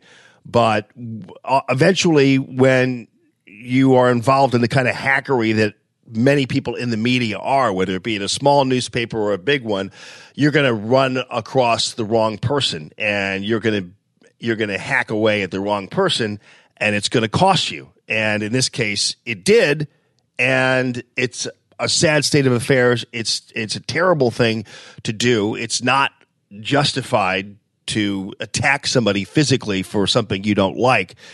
But nonetheless, you start playing with fire, and you decide you're going to treat people like they're just pawns in your theatrical game and your journalistic hackery. You're going to eventually actually mess with the wrong person. And they did. And that's what happened. Again, I'm not justifying it. I'm just saying that if you look at the story, because a lot many people are paying attention to the story written about this killer in the first place, and it was a mocking, derisive, unnecessary expose of some weird dude who was accused of stalking a former classmate on Facebook. It wasn't news. It had zero relevancy to anybody in the community, but it was just a gratuitous, salacious piece that under the headline, Jared wants to be your friend, that the newspaper decided was going to be worthy of printing. And, of course, they wound up in this situation because of it. So that's how it works. What was the timeline on that? When was that piece? When was that headline put out in relationship to the shooting? It was a couple years ago. Okay. It was an old story. Right. But he sued them for defamation and lost. Right. But nonetheless, if you look at the story itself, and I read the story, it really is. There's no real news value to it at all. I mean, it just is. And I'm thinking that because this Jared, whatever his name is, dude, was just kind of like a run-of-the-mill psycho weirdo, they figured, well, he's, do a story on him Right. and then move on to the next day. Yeah, doesn't this happen every day? I mean, aren't there lots of people stalking people on Facebook? Well, you also, but you know what? This happens every day in the news media. Right. They will just simply chew somebody up and spit them out every day. Right. They'll do a story that is, I've seen stories in the paper and on TV before that were so Desperate. defamatory and biased, but the people aren't able to fight back. You're just kind of you take your lumps and move on. Mm-hmm. But anyway. So what happened to Jim Acosta? Well, he was again made a hero by Brian Stelter or whatever his name is. And although I think he did ask a legit question about whether or not this was just a stunt, and Acosta, of course, lied his way out of it. But here's how that whole thing worked out. Is he a reporter willing to shout out tough questions? Or someone grandstanding to boost his own profile? Now, keep in mind, most people at CNN, within CNN, if a producer who was interviewed is to be believed, would choose B. They're embarrassed by Jim Acosta.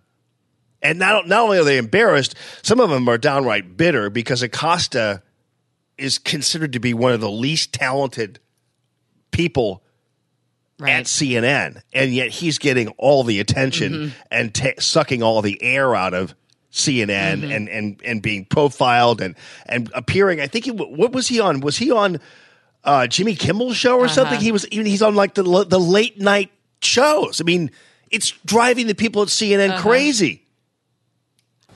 CNN's chief White House correspondent Jim Acosta has become the face of the Trump administration's combative relationship with the press. Now, first of all, in any news organization, that actually should be a death knell. When if you're a reporter and you become the face of a conflict with the White House, you've suddenly become part of the story. You've become the story, as opposed to covering it. Now, I've always been told that you should never become the story as a journalist. Right. So this is not good news. No. But apparently in this environment now, it is. Don't be rude. Don't be rude. No, I'm not going to give you a question. I'm not going to give you a question. You are fake news. That's not what I said, and I know it's hard for you to understand, even short sentences, I guess. Trump, as you know, has escalated his anti-press rhetoric. First it was fake news, then it was enemy of the people. Now he's saying some. Keep in mind, this story, reliable sources, they didn't use the clip I just played you, though. The clip of him shouting at the president during that after that news conference, after that speech, because that is a very damning piece of video and audio that's more than just like this little back and forth at news conferences that they didn't play in this feature about Acosta. They didn't play that soundbite of him shouting gratuitously at the president, knowing no one could, the president couldn't hear Some him. of our behavior is almost treasonous. So, what is it like to be Jim Acosta? What is it like to come face to face with angry Trump supporters at rallies? Let's ask him. Yeah. By and large, what I find is that people are developing their impressions of us by watching Hannity and so on. And I said, hey, give us a chance, watch us, and then make up your mind. Right. The pro-Trump media calls you fake news. They say you're a drama queen. I wrote down some of these slurs. Some of them I can't read because they're curse words. Why don't you read some of the internal memos there, Brian? Read those to Jim Acosta. The point is, though, when you're in the back of the room, like you were on Friday, and you shout a question to Trump, and he probably can't even... Again, he's talking about the video, but they're not playing the video for you because it's damning, but they're not going to show it, so they're just going to talk about it instead of showing it. Isn't it true that you're kind of doing that just to get attention? No, that's a good question. I'm glad he asked the question, but he's doing even that just as, his...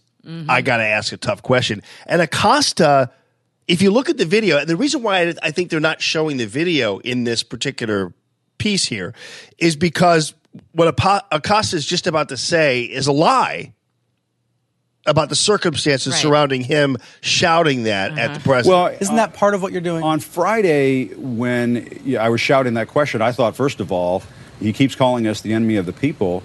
Somebody ought to ask him after what happened in Annapolis, are you going to continue to call us the enemy of the people? And So, once again, even though we know the facts surrounding what happened in Annapolis, and that had nothing to do with President Trump, Jim Acosta on a Sunday continues to make the link and the linkage there when there's no fact to support it at all. He's still doing it. So they had an event. They put him on all the other way, the other side of the room. But there was a moment towards the end of that event when he was walking towards us, and I thought, well, here's a chance to perhaps shout a question to him. And we have seen on occasion when we shout questions, he does answer the question. That's a complete lie.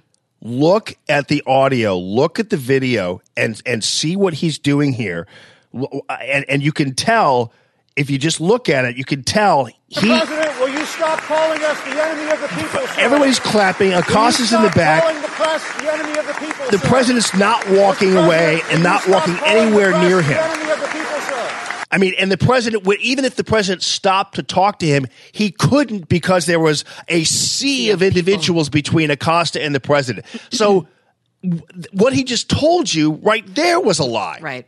And that's why CNN, reliable sources, didn't play the audio and the video, because it proves that Acosta's telling a bold-faced lie to one of his colleagues about the circumstances surrounding all that.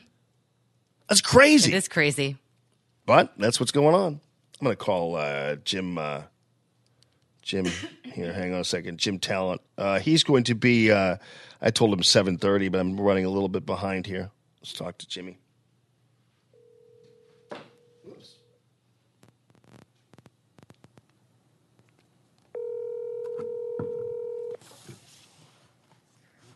Hello. Jim Talent. How are you, Senator? What's going on, buddy? Well, I'm looking forward to our interview. Well, we're talking right now, buddy. I'm coffee here, getting ready to Good. do Radio Free Allman. Well, you are on it Not right. that I'm rushing us into it. If you want to talk about the LeBron deal or something, we can do that. No, I'm I don't know whether you start recording as soon as you call or not. Yeah, no, we're doing the interview. Okay. You're on, okay? You're on the phone with me. I've got a microphone up to the phone because our Skype thing, I don't have the Skype deal in operation. So I put you on my phone line. So I'm calling you directly on the phone, but you're on the air. You're on Radio Free Allman right now, brother. Okay, that's great. So tell me about the machinations surrounding how we are going to be dealing with this Supreme Court opening. And will you confirm for me, by the way, the situation regarding Ginsburg? And there were some questions as to why she didn't resign or retire earlier, like, for instance, when Obama was still president, so that the Democrats could have chosen somebody to replace her before the possibility of a Republican getting elected. And I was assuming that she was just simply saving herself for Hillary Clinton. I think they so assumed Hillary was going to be president that they said, well, you can just retire when Hillary's president and she'll get her little gift of a Supreme Court nominee.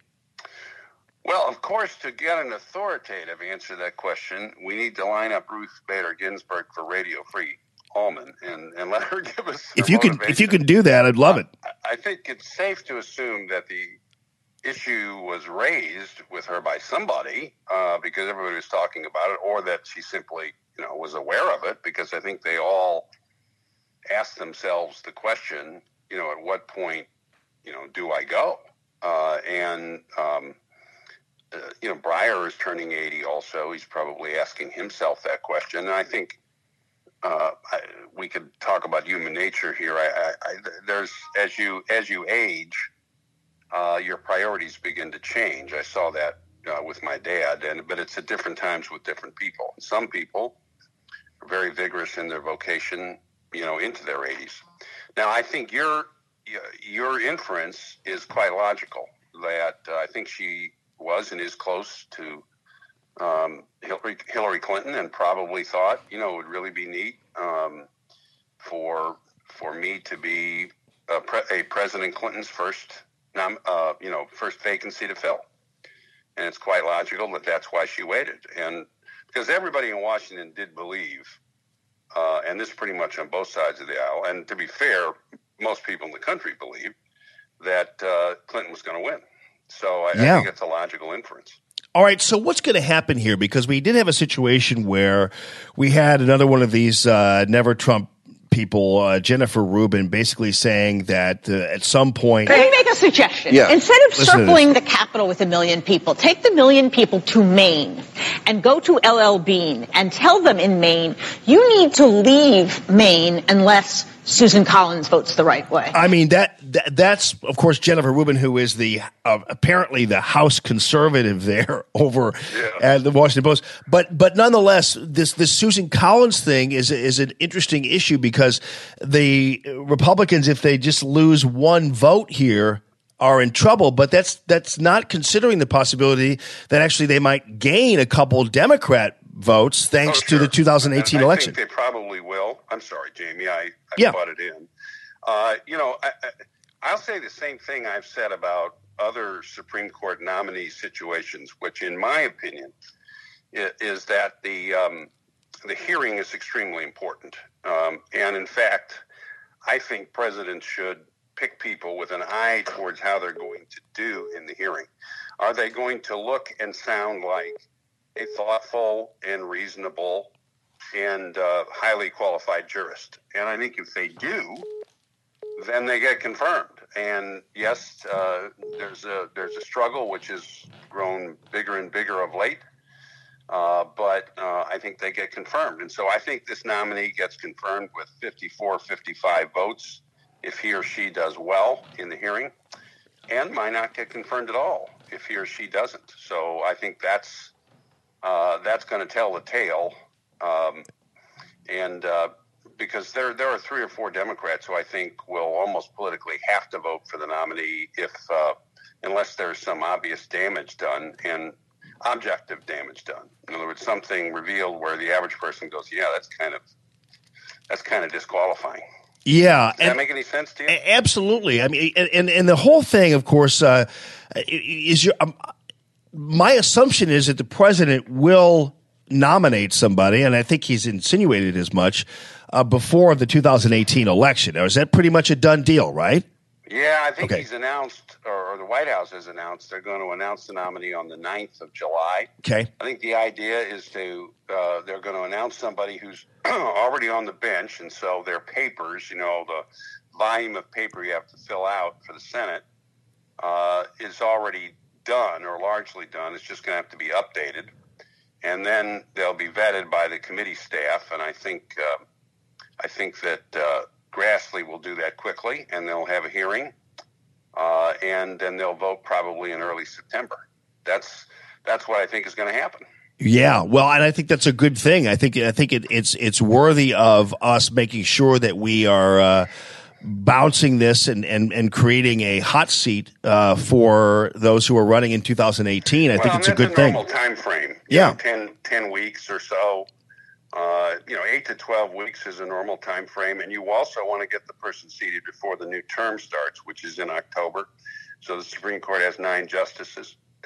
Jamie, let's take this up a little bit, to 10,000 feet anyway. And there's an irony here because a lot of people, and I'm one of them, although this is not my prime issue, have been warning the left for a long time that their preference for the Supreme Court as a kind of super legislature may come back and bite them sometime. In other words, we shouldn't be in this kind of angst over a judge, even a Supreme Court judge. They're obviously very important. They obviously have a lot of discretion, but if the courts view their jobs as interpreting the law and the Constitution rather than writing it, then our concern ought to be over the legislature primarily, not over the courts. But, since if the court is a super legislature, then this is like an election, right? And so we all focus on it. So the answer here is for the Supreme Court to do its job and actually issue decisions based on the law. And that's, I think, what they're going to do. I think that's what they've been doing. What I mean is it's what people like Roberts and Alito and Thomas and the others have done. And so if you don't like it, you change the law. Well, yeah, and I think it's a useful issue for the Democrats, at least, because they'll always want to create a situation where somebody's God-given human rights are in peril, or whatever they want to call this abortion thing. But the fact of the matter is, it's not a foregone conclusion that with a 5-4 domination of conservatives, and maybe even ultimately a 6-3 domination of conservatives, that Roe versus Wade will be overturned? Or is it a foregone conclusion that Roe versus Wade will be overturned? No, I don't think it is. For a lot of reasons. I think there is respect for its own precedent on the Supreme Court. I think there's a sense that even for people who feel like Roe versus Wade was wrongly decided, they may disagree over the extent to which it was wrongly decided. What you'll see is what we've continued to see, which is states testing the outer limits of Roe versus Wade by passing various restrictions, most of which, Jamie, by the way, would simply bring our abortion jurisprudence and laws into line with the rest of the first world democracies. We have very liberal abortion laws because of the way Roe versus Wade, as you know, probably as well or better than I. So I think that's what you're going to see there.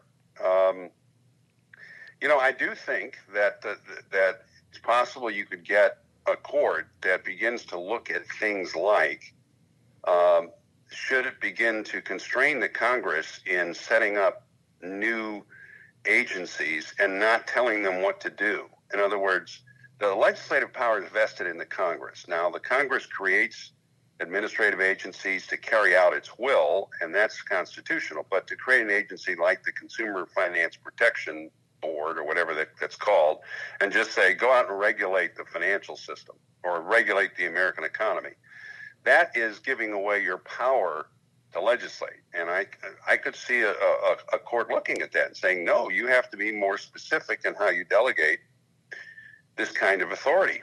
And by the way, that's an old principle that was developed and that the court began abandoning 80 or 90 years ago. So I do think people need to chill a little bit here. But again, the problem is that people on the left see it as a super legislature, so they see it as losing control of a super Congress. And the answer is it shouldn't be a super legislature. Yeah.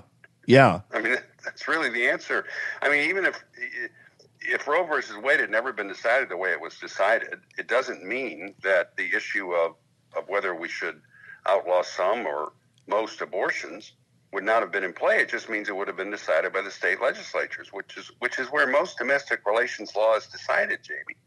And I worked on those kinds of things for 8 years when I was in the legislature, and you'd see different states doing it different ways. That's kind of what the whole federal system's about, right? Well, I mean, and the reality is, as you pointed out or alluded to earlier, only our abortion laws and the allowance of the killing of the unborn only are in line with China, North Korea, and Canada. There are only 4 so-called developed nations that actually allow abortions at the level that we do here. And so I guess at some point, perhaps, there will be this kind of odd societal contract where, okay, Roe versus Wade stays in place, but Wyoming's going to put this restriction over there, and Missouri's going to put that restriction over there, and unless you want to make a big deal of it, you better let them do it, right? Yeah, and again, you and I are just speculating. I mean, we really don't have any idea. There's a lot of things that go into play here.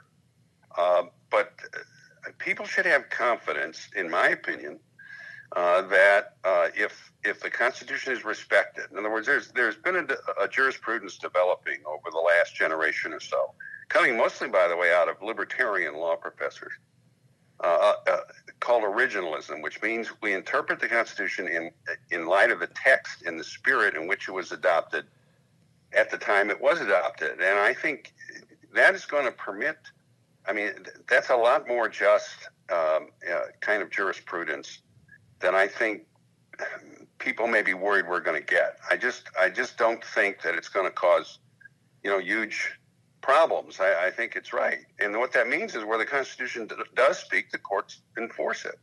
So, for example, this public employee union decision, the court has a long line of jurisprudence saying, and they're correct, that the right to the freedom of speech means the government cannot compel you to speak a message you don't want to speak. The government can't pass a law saying Radio Free Allman is free to support Donald Trump, but you have to take 5 minutes every hour and give messages attacking him. No, you don't. In fact, compelled speech is one of the worst kinds of violations of the free speech clause. Same thing with the Second Amendment. I do think that a new court with a new appointee is more likely to be more vigorous in implementing the Heller decision of a few years ago, because as that decision exhaustively researched and discussed, people have an individual right under the Second Amendment to keep and bear arms, and it should be protected. People who don't like it need to try and take it out of the Constitution, and there's a means to do that as well. So, yeah, I agree with what you're saying, and I think we're going to see this process unfold in the next 6 or 8 weeks, and I just hope the president nominates somebody who comes across as reasonable, thoughtful, and maybe a little humorous now and then in this hearing. We love freedom, buddy, which is why we support LeBron James. Yeah, I mean, it's. By the way, I'm not either a LeBron James lover or hater. He's the best player of his generation, and I like what he's doing, moving to the West. It shows that at this late stage of his career, he's up for fresh competition because he's going to get it in that conference. Yeah, he's not going to be a dead cert to get to the finals every year, not in that conference, which is good. Yeah, it shows he's not just looking for an easy berth in the last few years of his career. Poor Cleveland, though. Poor Cleveland gets screwed twice by him, but you know what? That's too bad. Cleveland, when they griped when he went over to Miami, and it was like Cleveland acted like they owned him, and I was like, you don't own LeBron James, and he can go anywhere he wants to go, and yet I do feel a little sorry for Cleveland because this is twice where he's kind of left them at the altar, which is oh well, that's how it goes. It's unfortunate for Cleveland fans.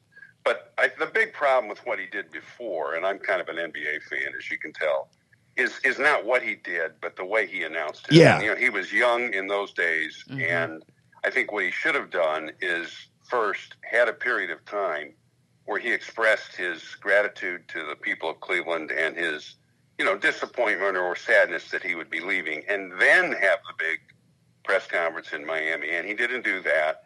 But he was young, and these guys are the center of publicity, and it's hard. I mean, so I don't have any problem with this. And as I said, I like the fact that he's going to a more competitive conference. I do think the NBA at some point is going to have to really ask itself whether this kind of maneuvering to create super teams is good for the long-term interests of the league. And maybe it is. I just think they need to have that conversation. And they will at some point, I think. Yeah, I guess so. Well, I get we saw Pujols go to the West Coast, and now LeBron's going to the West Coast, and there must be something there that they like, I think his family. I mean, from what I understand, that's where his family wanted to go, and I think that's one of the reasons. And it's pretty clear to me he's looking for a new challenge. And again, I respect the guy at the end of his career wanting to do that. I'm not saying his career is going to be over next year. But I mean, even he can't go on forever, right? Was he 33 or 34? So yeah, right. He's got a few more years left. He's going to try and build a winner in L.A. It's going to be interesting to see who goes with him. I'm looking forward to that. Yeah, well, it's nice to talk about something besides politics and public affairs, isn't it? Yeah, it's great. Well, the only thing like Pujols, when he went to Los Angeles, when he went out to California. He was going out there because you can age well in the American League because they have the designated hitter. So that's that. But they don't have that in basketball. So if LeBron doesn't perform in LA, they're going to be all over his butt. But yeah, that's true. He'll still get paid. He's used to that kind of pressure, and he's obviously very confident that he can still perform at a high level. I don't think he'd be doing this now. At some point it happens to us all, and sometimes you don't know when it's happening. You lose that step, and you can't make up for it anymore with your greater knowledge and experience of the game. And sometimes it can happen quickly. It might happen to LeBron James, but it sure hasn't happened yet. Right on. Man, gosh, I mean, he played every game last year. I know. It's pretty, and had a great playoffs, and it's not his fault that they didn't win it. So I'm eager to see, who maybe goes with him in the near term and what they do in L.A. All right, Jimmy. Hey, listen, good talking to you, and have a happy Independence Day, my friend. Yeah, let's talk again when we hear who the nominee is. All right, yeah, definitely. So we'll know by next week when we talk to you. Is that correct? So yeah, well, that's what the White House has said. So unless there's some issue or they need a little more time, I expect to hear by then. All right, well, have a great holiday, my friend. Same to you. Good talking to you. That's Jim Talent, everybody. Yeah, there you go. Coming up, we've got Austin Peterson, who is now in the green room, and we're going to chat with him in couple minutes, everybody. Good morning this morning. Radio Free Allman in the Discovery Design Studio. Thanks a ton, guys. I don't think I could hide what I'm feeling inside. Another day, knowing I love you.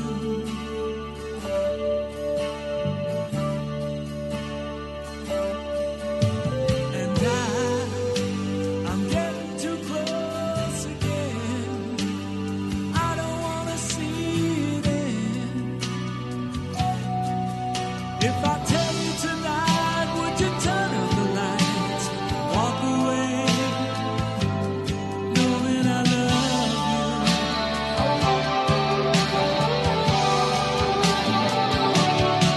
I'm gonna take you by surprise and make you realize, Amanda. I'm gonna tell you right away, I can't wait another day, Amanda.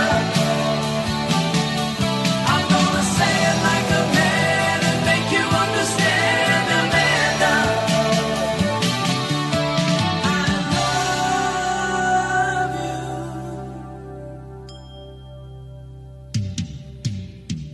And I feel like today's the day. Looking for the words to say. Do you wanna be free? Are you ready for me to feel this way? I don't wanna lose you. So it may be too soon, I know. The feeling takes Yeah, right here in the Discovery Design Studio, the Radio Free Allman Show. And we appreciate you being here. Gia Valenti alongside. And I wanted to get through this song before they pull us off Facebook. I'm kind of playing a game of whack-a-mole on Facebook. Whack-a-mole. And so I don't think they've realized that I'm playing Boston yet, but you just got to get like a live band in here. that Like, would play be your own great. music. Man. Yeah. That's Austin Peterson right there, everybody, in studio. How you doing, man? Doing great. Almost 1 year anniversary for my campaign. We started on the 4th of July last year, kicked off our campaign. So we're coming up on our 1 year anniversary, feeling strong. And, we're the strongest candidate against Claire McCaskill in the poll. The last poll that came out showed me beating her by 16 points. Yeah. And the most recent head-to-head, Josh Hawley versus Claire, he's losing by 6. I'm the only candidate who's demonstrated that they can crush Claire McCaskill if the election were between me and her. So, I mean, the question is, do you want a candidate who can beat her? Are you an ABC voter, Jamie? Are you anybody but Claire? Because if you are, like most Missourians who want to get rid of her, I'm the candidate for you. Well, we look at what's going on right now, even with the Supreme Court, and what's happening there, and how important it is to have good conservative representation in the U.S. Senate. We're going to see how that goes this time around with the next Supreme Court vote. You've got these people still hanging around there, like Susan Collins and some of these other more liberal individuals. And here we are once again. Our fate is in the hands of some liberal from Maine who could possibly just derail a conservative Supreme Court. And so it's all the more important to stuff it, even though obviously we might be saved, ironically, by some conservative Democrats who want to get reelected. But nonetheless, that it just proves to you what's at stake right now. If anybody ever says Austin Peterson is a rhino, then I'm just going to point at Susan Collins and say no. No, because if I'm going to pick a Supreme Court justice, their position on life is going to be one of the most important reasons why I would vote to confirm them. Senator Susan Collins says that if her Supreme Court pick has to be against life, that she has to support Roe versus Wade. That's not a conservative position. And so why is the party being held hostage by those who don't espouse our most basic intrinsic beliefs? Without life, there is no liberty. And I'm looking for conservative Supreme Court justices who will support life, which is why I'll be voting for Judge Napolitano. Now, it's funny because Jim Talent had said that it's going to be somebody from this list and somebody possibly already on the bench. But I have to tell you, Napolitano would be an interesting pick. He's too old, they say, but here's the thing. Just 10 years of good old-fashioned libertarian conservative republicanism on the bench, and the judge could turn back. He could overturn the New Deal, the Great Society.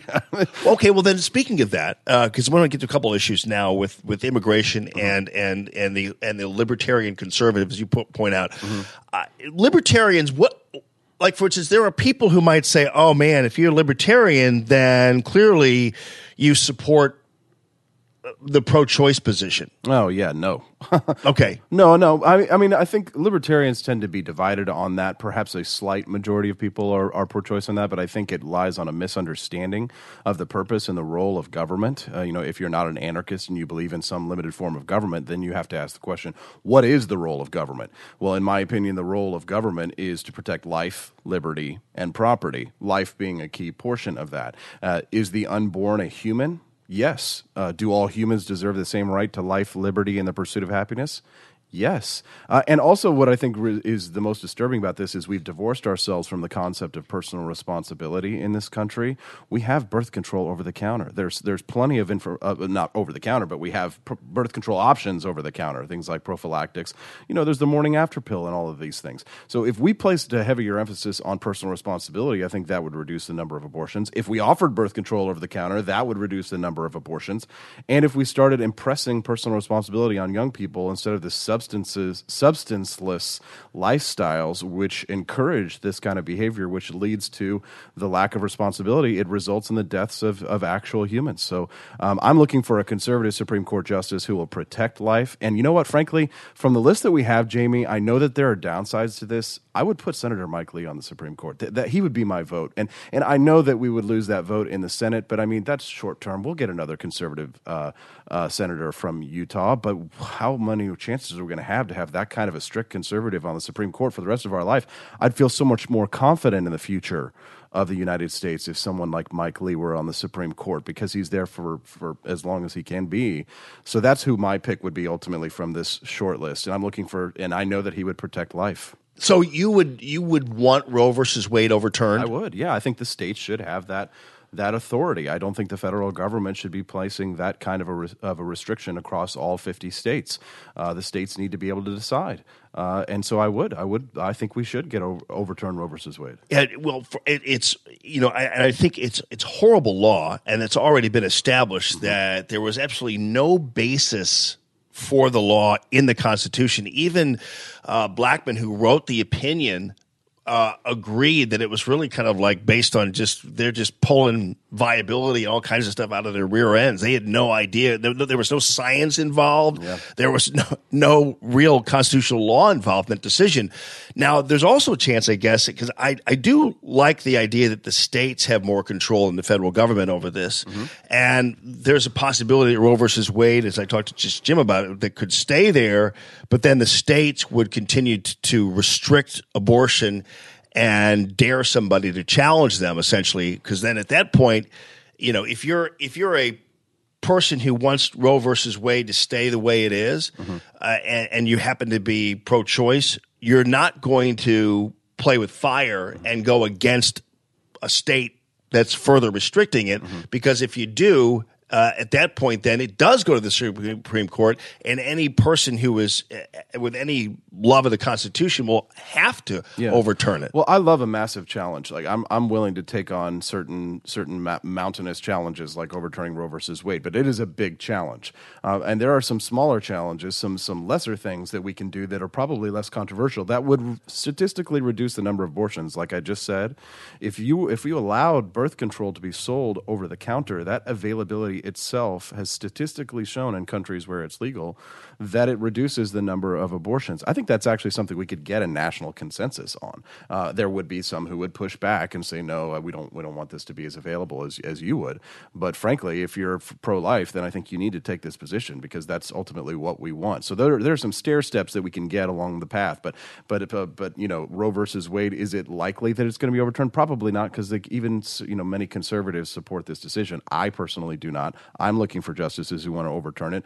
And I guess the question is like how you treat the least of your society, I think, shows the overall moral character of a society. And I think in the future, maybe 100 years from now, we're going to look back on 1 million abortions a year and say this was wrong, just like slavery and Jim Crow and other stains on American history. I think that abortion is abhorrent, and we need to appoint Supreme Court justices who want to overturn this. But if we don't, then let's look for other options as well to reduce the number. Yeah, and a lot of us continue to support those who support options for women who are pregnant, because a lot of times people have abortions not because not for the fun of it, but because they just don't simply have viable options, alternatives. And one last little quick story. My little sister, Jody Brooks, she was adopted. When I was 10 years old, my aunt came in contact with the mother, and she wanted to have an abortion. And my aunt talked her out of it, introduced her to my parents, and we adopted her. It was a difficult process, an arduous process, very expensive. If we deregulated the adoption market in this country, it would make it easier for mothers to choose life. We need to look at every option we can to make it easier for mothers to choose life. Well, that's why I sometimes think, because there's all kinds of conundrums regarding people who say they're conservative, and then but then there are other people who don't want gays to adopt kids. I'm thinking, I don't get that. Like if you want to promote life, and you want people to have their babies, but then you want to restrict people who can adopt babies. Mm-hmm. It doesn't make any sense to me. I know some great parents who are gay and raising children, and you might have a moral issue or whatever it is with a lifestyle, whatever it happens to be. Mm-hmm. But I don't understand how you could be opposed to gays adopting children. Well, I mean, you're talking to the Libertarian Republicans. Yeah, so, that's I'm going to be okay with that, right? I think that if we want to have more lives saved and more they want to adopt, then they should do so, as long as they're as fit as any straight couple. We want to be able to get these people out of these orphanages, out of these what's it when a parent, like somebody foster care, yeah, things like that. When we adopted my little sister, she was in foster care for a little tiny part of the time. I remember walking in the house, there was 15 kids running around, and it's that's just overcapacity. No doubt. That's a problem, and we need to solve it, I think, with making the adoption easier. All right, just out of curiosity then, too, and then we'll get to the immigration issue. But for instance, I'm opposed to the death penalty. And I tell people that I'm opposed to the death penalty because I'm pro-life. Yeah. But there are a lot of people out there who might be even opposed to abortion, but then are okay with the death penalty. And I've always felt like that was weird, because to me, I'm never comfortable with giving a state, and in this case, a government, the power to off its own citizens. Yeah. That's just weird to me. All right, the government shouldn't have the power to do something that a private citizen could do. If someone committed a crime against me and I happen to get them locked in my basement, I can't execute them, right? I can't do that. Why is it not okay? Why is it okay if all of a sudden 10 jurors have decided it's okay? I think that we should be pro-life consistently. And there's a Catholic teaching that the judge introduced me to. It's called the Consistent Pro-Life Ethic. And it does mean that we should get rid of the death penalty as well as being pro-life, for the unborn. But the problem with the death penalty is that it assumes you have to say it's okay for the government to make mistakes on innocent people. You have to say that, there will be people who are put to death rightfully because they've committed a crime. And I'm not some leftist who thinks that, some people don't deserve to die. Sure, I think some people deserve to die. The only problem is that the government is so inept that I would have to say, well, it's okay for the government to make mistakes in the ultimate of punishment as long as I can punish these other people who I know are guilty and we've proven beyond a shadow of doubt. There are going to be innocent people who are killed because even DNA evidence evidence, just like 7 or 8 months ago, has shown to be has shown to be fallible, has shown that there have been people who have been convicted and sentenced to death based on DNA evidence, that it came out later that the government was wrong. There was this lawyer by the name of Blackstone who came up with a formulation where basically he said, I would rather that 10 guilty men go free than one innocent man be punished. Absolutely. And that's my belief. No doubt. A just society does not punish the innocent. Yeah. And if you can make a mistake, you should not be able to make a mistake on the ultimate judgment of someone's life. That should be withheld. That power should be withheld from government. I mean, even looking at the deep state and what's been going on with that, I mean, can you imagine that the idea that you would give the power to kill a citizen to people like that? Yeah. And also the government can barely even help recover from hurricanes. The only death penalty ought to be if you're defending your life or the lives of others in self-defense and somebody's robbing you or threatening your life, then you get the death penalty and it's right there. Yeah. Otherwise, we capture you, we put you in a cage. You know what? For most people, life is torture for a lot of those people. Death sometimes is sweet release for many of these people, and to have to live a life behind bars knowing that they'll never get out, that's actually a worse punishment than death in many cases. I would think so. I mean, I don't want to. I don't like to have to pay for them, but again, I'm just the death penalty freaks me out. All right, so you sent me a article through Twitter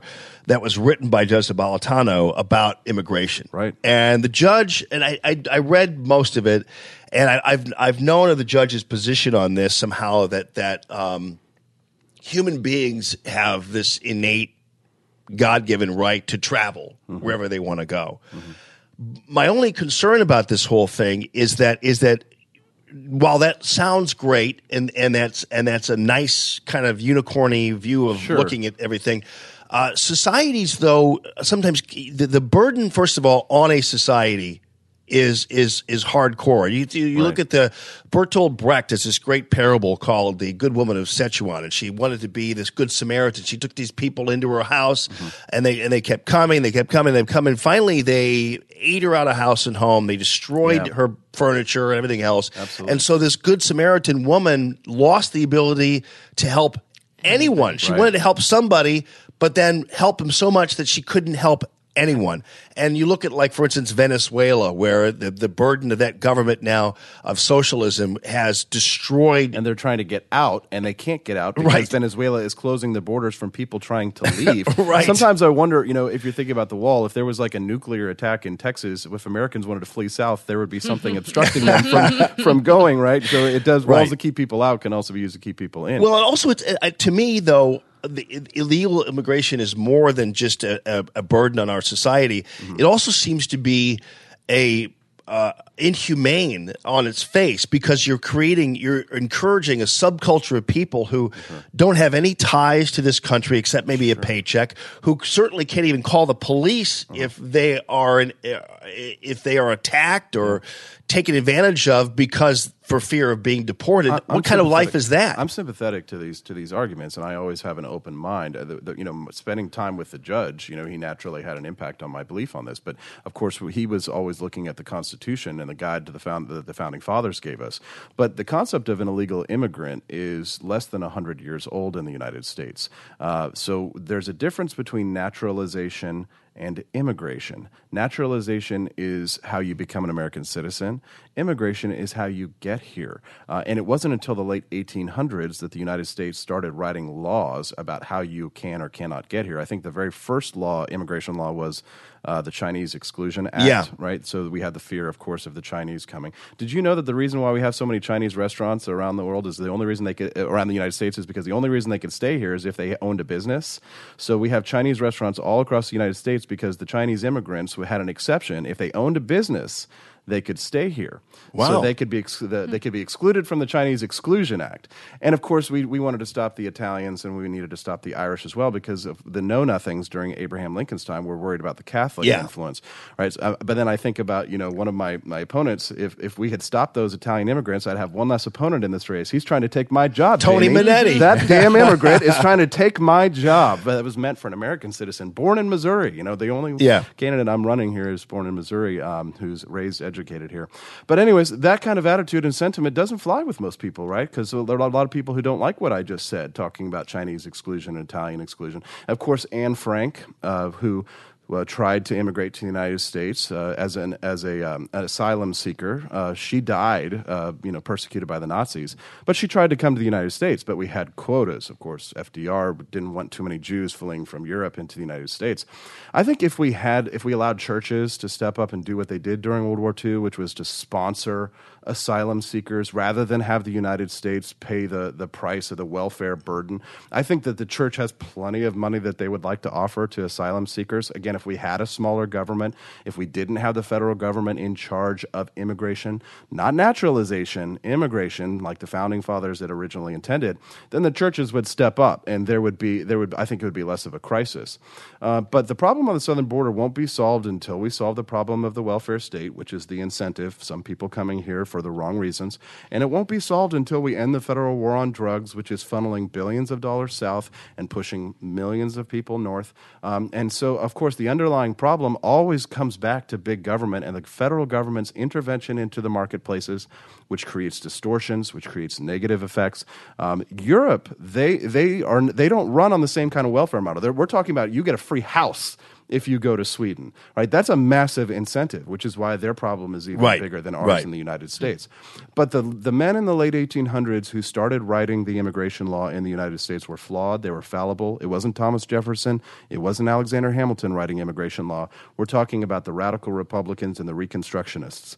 And so that at that period of time, when we started going up through the progressive era, our immigration law got worse and worse and worse because, again, it was focused on excluding Chinese and Italians and Irish. And so now, in order for us to make a broader, sort of anti-illegal immigrant laws, we've subverted due process.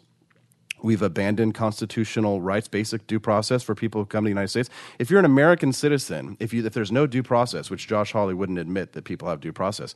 Say you lose your ID on a bender down at, hanging out doing, tequila shots in Mexico, and you come back and you don't have your ID and you want to get back into the country. Can you be deported?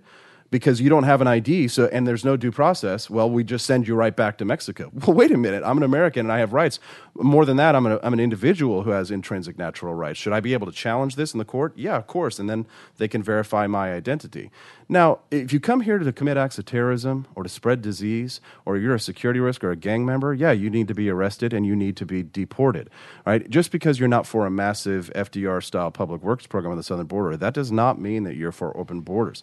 So the question is taken to its two extremes. Let's look at the immigration argument from its two extremes. In my mind, a massive border wall won't really cut it. If you really see it as an invasion and a sincere danger and the threat that's being hyped, in my opinion, then you need to send the tanks and the troops and the army and the military, and you need mines and you need snipers and you need a real Berlin Wall situation on the southern border. And I wonder how many people who are for the wall are really ready to take it up to that level of rhetoric that is being espoused. And on the opposite sense, if you're for a complete open borders, well, you are for the concept of no nation state. I do believe in America as a nation state and as a culture, and that we have the right to protect our borders. But I just want to protect our civil liberties. I want to ensure we're not unnecessarily adding to the debt. And I want to make sure that whatever proposals come out are respect private property rights of people who own land on the border, because 2/3 of it is owned by private landowners or the states. It could take as many as 20 years for us to acquire that land, and by that time, Trump, of course, won't be the president of the United States because of term limits. I'm the only honest man in this race who's willing to tell people what I think they probably don't want to hear, which is why I should be your next senator, because I tell it like it is, and I'm willing to question some things that seem like orthodoxy, when in reality I've been adhering to conservative principles the entire time. But let's put it this way, though. You look at a place like Ellis Island, and there was also a Ellis Island Light down in New Orleans. Yeah. And so that was a process that people went through. I mean, and there were standards that the country had. I mean, if you came in here with pneumonia, you were back on the boat. To go home. So how would that apply to your view of, like, for instance, similarly? Yeah, similarly. So, a processing center on the southern border would be a draw, a magnet, knowing that you are not a criminal, knowing that you are not here to commit acts of terrorism or crime, or that you don't have an infectious disease. What a powerful magnet that would be for people to go through that screening process, and then perhaps they wouldn't have to be separated from their families, right? And maybe there would be DNA testing on the spot to determine, is that child that you brought in your child? Okay, well, we can find that out in 6 hours or less. Just give us a little bit of saliva sample. Boom, we know that you're not sick. That is your child according to DNA evidence. And maybe they want a work visa. Well, you can get a work visa. And now you're paying taxes. You're part of the legitimate system. You can speak English. You can contribute to the economy. But if you can't prove those factors, yeah, you do have to go home. I'm not for open borders. I do think that people who want to come here who are sick or who want to commit acts of terrorism or fear or who can't identify themselves, they do have to go home. I just simply think that the rhetoric, unfortunately, is just polarized, and we can't have an honest conversation about this anymore without it getting emotional. We have snowflakes on the right too. But here's the thing, though. With we already have processing centers here, and they're essentially all over the place where you can come and become an American citizen, which is what. But it takes like 10 to 15 to 25 years. Right. So I'm wondering whether or not we, at least when it comes to, you said adjustments to be made, maybe we ought to be able to trim down the time it takes to become a citizen. That's it. And because, but we have a process now, and I'm not quite sure whether, even if we had, it only took a year, whether we'd have some people actually be willing to go through that. That would be huge. But here's the thing, Jamie. Now, let's be intellectually honest here. Some people, I think, are advocating for less legal immigration. Okay, if they want the overall number of people coming to the United States lowered. The problem with that is if you want less legal immigration, you're going to get more illegal immigration. So the problem is you have to fix the system that we have, which is broken, meaning that it has to become easier for people to come through legally. Otherwise, you're going to have that unintended consequence of illegal immigration. So everybody wants fewer illegal immigrants. I want no illegal immigrants here in the United States. Right. I want legal immigrants in the United States. Yeah. So that means fixing the broken system that we have. I think that's reasonable. I think that's in line with our principles. I don't think handing out benefits to people who come here to the United States right away is the way to go. But again, unfortunately, I don't think we can have reasonable conversation about this topic. It's so supercharged and it's become so politicized. And again, I'm just a little flabbergasted that it's that people have taken my views so out of context on this. If you're not this, you're that, right? It's black or white thinking. That's the problem. If you're not with us, you're with the terrorists. Right. Remember that mindset and attitude. I believe in the United States. I believe in our Constitution. I believe in having secure borders, but not at the expense of our civil liberties, and not at the expense of taking people's property through eminent domain and going through this massive redistribution of wealth. Because listen, FDR and the Democrats, they ought to love this project because of all of the taxes that it'll involve, and the unions that'll be used to build it. Maybe some migrant laborers. Right. Well, and also keep in mind, we're in this situation because. Not because it only Democrats. We're in this situation because of Republicans too. During the Bush administration, their crackdowns on employers who hired illegal aliens was shameful. They hardly ever did. In fact, Clinton dwarfed the numbers of the Bush administration in cracking down on employers. Obama was the deporter in chief. Yes, he was doing these things, and all of a sudden it's a problem. You know why? It's an election year.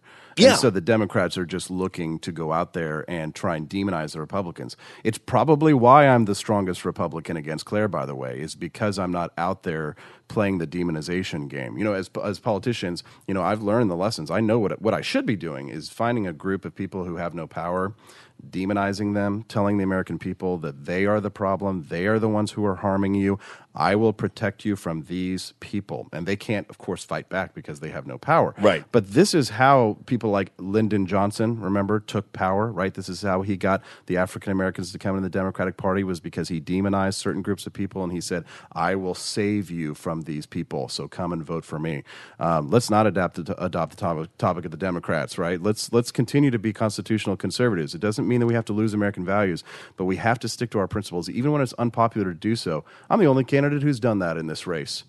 I'm the only candidate who's against tariffs, against tax increases on American businesses, which if you haven't heard, The Mid-American Nail Company here in Missouri is laying off people left and right. I think they've lost 65 jobs already out of 500 employees.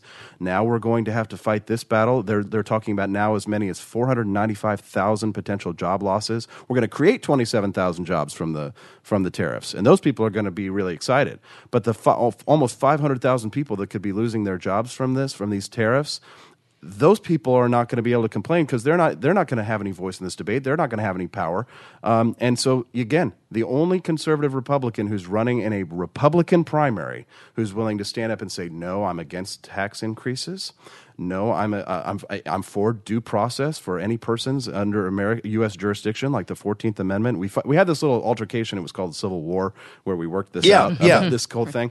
And I'm the only Republican here in the Republican Senate primary who is open, honest, ready to debate Josh Hawley, who's out there saying Claire McCaskill needs to debate him. She's ignoring him. He's ignoring me. He's disrespecting the voters. And this is really important for you to understand this, Jamie. I am the only Republican who can beat Josh and Claire. If the grassroots don't get together, Jamie, we're going to lose. Right. Okay. It's guaranteed. I know you mentioned the tariffs. I need to go back to that because the fact of the matter is we're in this situation again.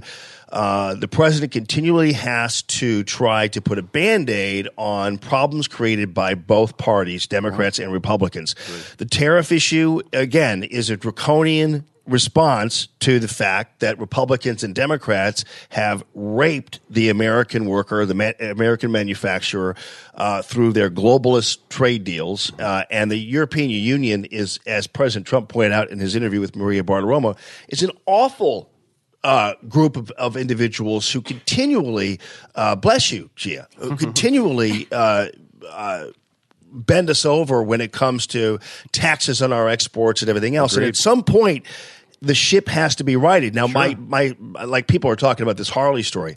Harley's not going anywhere.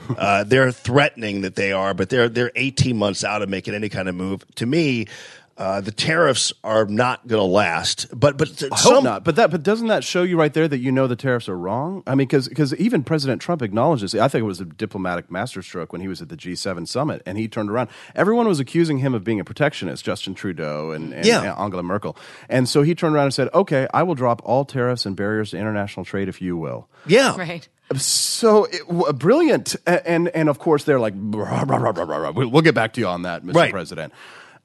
But doesn't that show that deep down his instinct is to know that we don't want these tariffs and barriers to trade? We don't want these taxes. If it's a negotiating tactic and he gets them to drop their barriers to trade, I will, next year as the senator from Missouri, I will go up to That's the what I think it is. I will say, Mr. President, allow me to shine your shoes today. Right.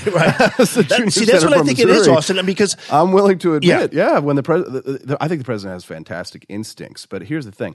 You can't just send somebody to Washington, D.C. who says, I'm going to do everything the president wants, because that means we don't even need a Senate. No, right? of course not. Just let him write the law and let him execute it. Because here's the thing. A yes man is a dangerous man. We've got a lot of yes men in this race. Josh Hawley is certainly one. Because he bent over backward on the gun control thing, right? But a yes man is also not an honest man. Right. And I've been the only Republican Senate candidate in this race who's been perfectly, transparently honest, even on these unpopular things that we're talking about to an audience of people who love President Trump, who don't want to hear anything but build the wall. Here I am standing in front of you, offering to you my soul and my spirit and my true beliefs and basing it in constitutionalism. I'm the only guy who can win this thing and then fire Claire McCaskill. If Josh wins, and it's looking like he will, we know where we're at and where everybody else is at. It's looking really good for Josh right now. He knows it. That's why he's not debating.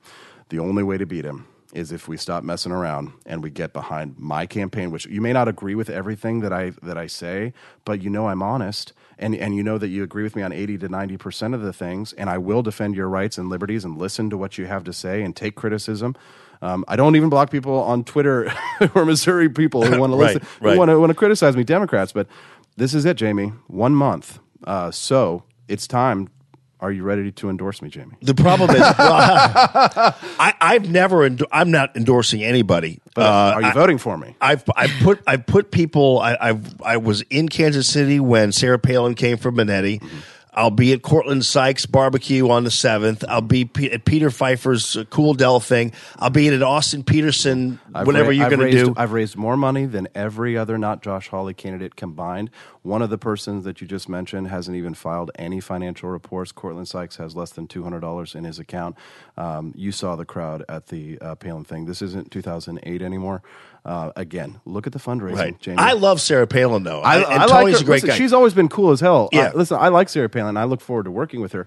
But we're screwing around here with the Supreme Court pick. Yeah. We're screwing around with letting Mitch McConnell's boy go through because we want to play around because we're mad at Austin because he disagreed with me on something. Well, the only reason that you're disagreeing with me is because you know where I stand. No, I think most people. There might be some people who are that way with you. I think most people. You explain your positions very well on these matters. I think there are a lot of people, especially in my realm, the Radio Free Almond realm. Yeah. I think there are a lot of people who are more than happy to hear. Sure. and would be Well, would and when they easily can vote hear for me you. unfiltered rather Right. than through Twitter or the haters, I'm just telling you right now, Jamie, that Josh Hawley is on the track to win this thing. Yeah. And then he will lose to Claire, and we will have Claire for another 6 years. And Hawley will go back to his AG position because he didn't even care in the first place. He didn't want to run. He said that when he was asked. And right now, he's 6 points behind her, okay? Even with the undecideds, he could lose to Claire by an even bigger margin. I'm telling you, 16-point lead, and it's because of all the things that you like about me that give me that broad appeal. No other Republican can claim that. Did you know during the Todd Aiken election that the Libertarians got 6%? Yeah, I did. I'm the only Republican who can get all of those 6 points. Yeah. And some of the things that may make some Republicans uncomfortable about me in the Republican primary suddenly become massive strengths in a general. Not only do I beat Claire by 16 points overall, I beat her by 19 points with women. I beat her by 41 points with young people, Jamie. Do you want to take away all the foot soldiers of the left, all the young people who were going to come out for Claire this fall, suddenly have a libertarian Republican to show up for and say, Claire ain't done nothing for us lately. The future is the Republican Well, we Party. can see that a little. We saw that a little bit with the election of President Trump, and then the independent-minded individuals out there in Missouri and beyond. But let me go back to Claire and this nail company. Yeah. And the tariffs, because Claire McCaskill's on her usual. She's back to her. I'm a Main Street Democrat now, which is a complete and total fabrication. And it's funny because I know the Post-Dispatch. Pretty much, the Post-Dispatch was the last journalistic entity to do a story on this nail company. This nail company's Newsweek reported on it 2 weeks ago, and some other publication had, New York Times had it, and the Post-Dispatch finally got around to covering the story about the nail company. But keep in mind, all these entities, Newsweek, New York Times, the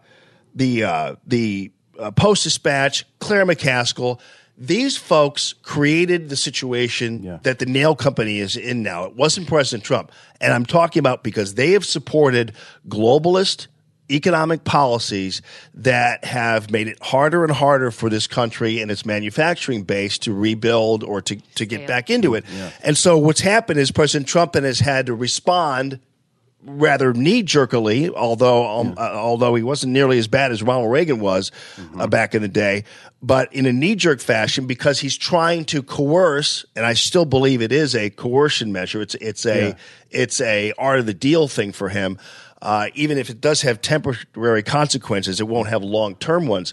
But it's weird to see people like Claire McCaskill and others complaining and feigning this fake concern for these people when in fact she voted against the tax cuts. I mean, that ought to tell you right there what she thinks about the. So tariffs are a tax, right? So she votes against the actual tax cuts, and now she's against tariffs, which are a tax, right? So it doesn't make any sense. There's no consistency, right? It's just blatant pandering.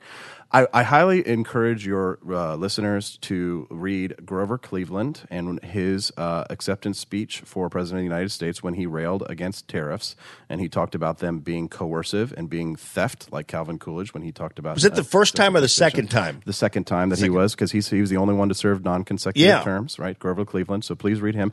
Also, the conservative scholars, Henry Hazlitt, probably the biggest conservative economist mind during the 1940s, wrote about tariffs in Economics Economics in One Lesson. Highly recommend your conservative viewers listen to this and read that as well. And also Frederick Bastiat. He wrote the candle makers petition, essentially talking about how protectionist tariffs. We have the candle makers we're getting free light from the sun. So if we want to protect candle makers, we should force everyone to put up the shades. Right? That way, because we shouldn't be able to get free light. I mean, that's harming people who manufacture who manufacture gas and tallows, right? So that's the mindset behind protectionism, right? Is that we're concerned that Americans might be getting things a little too inexpensively.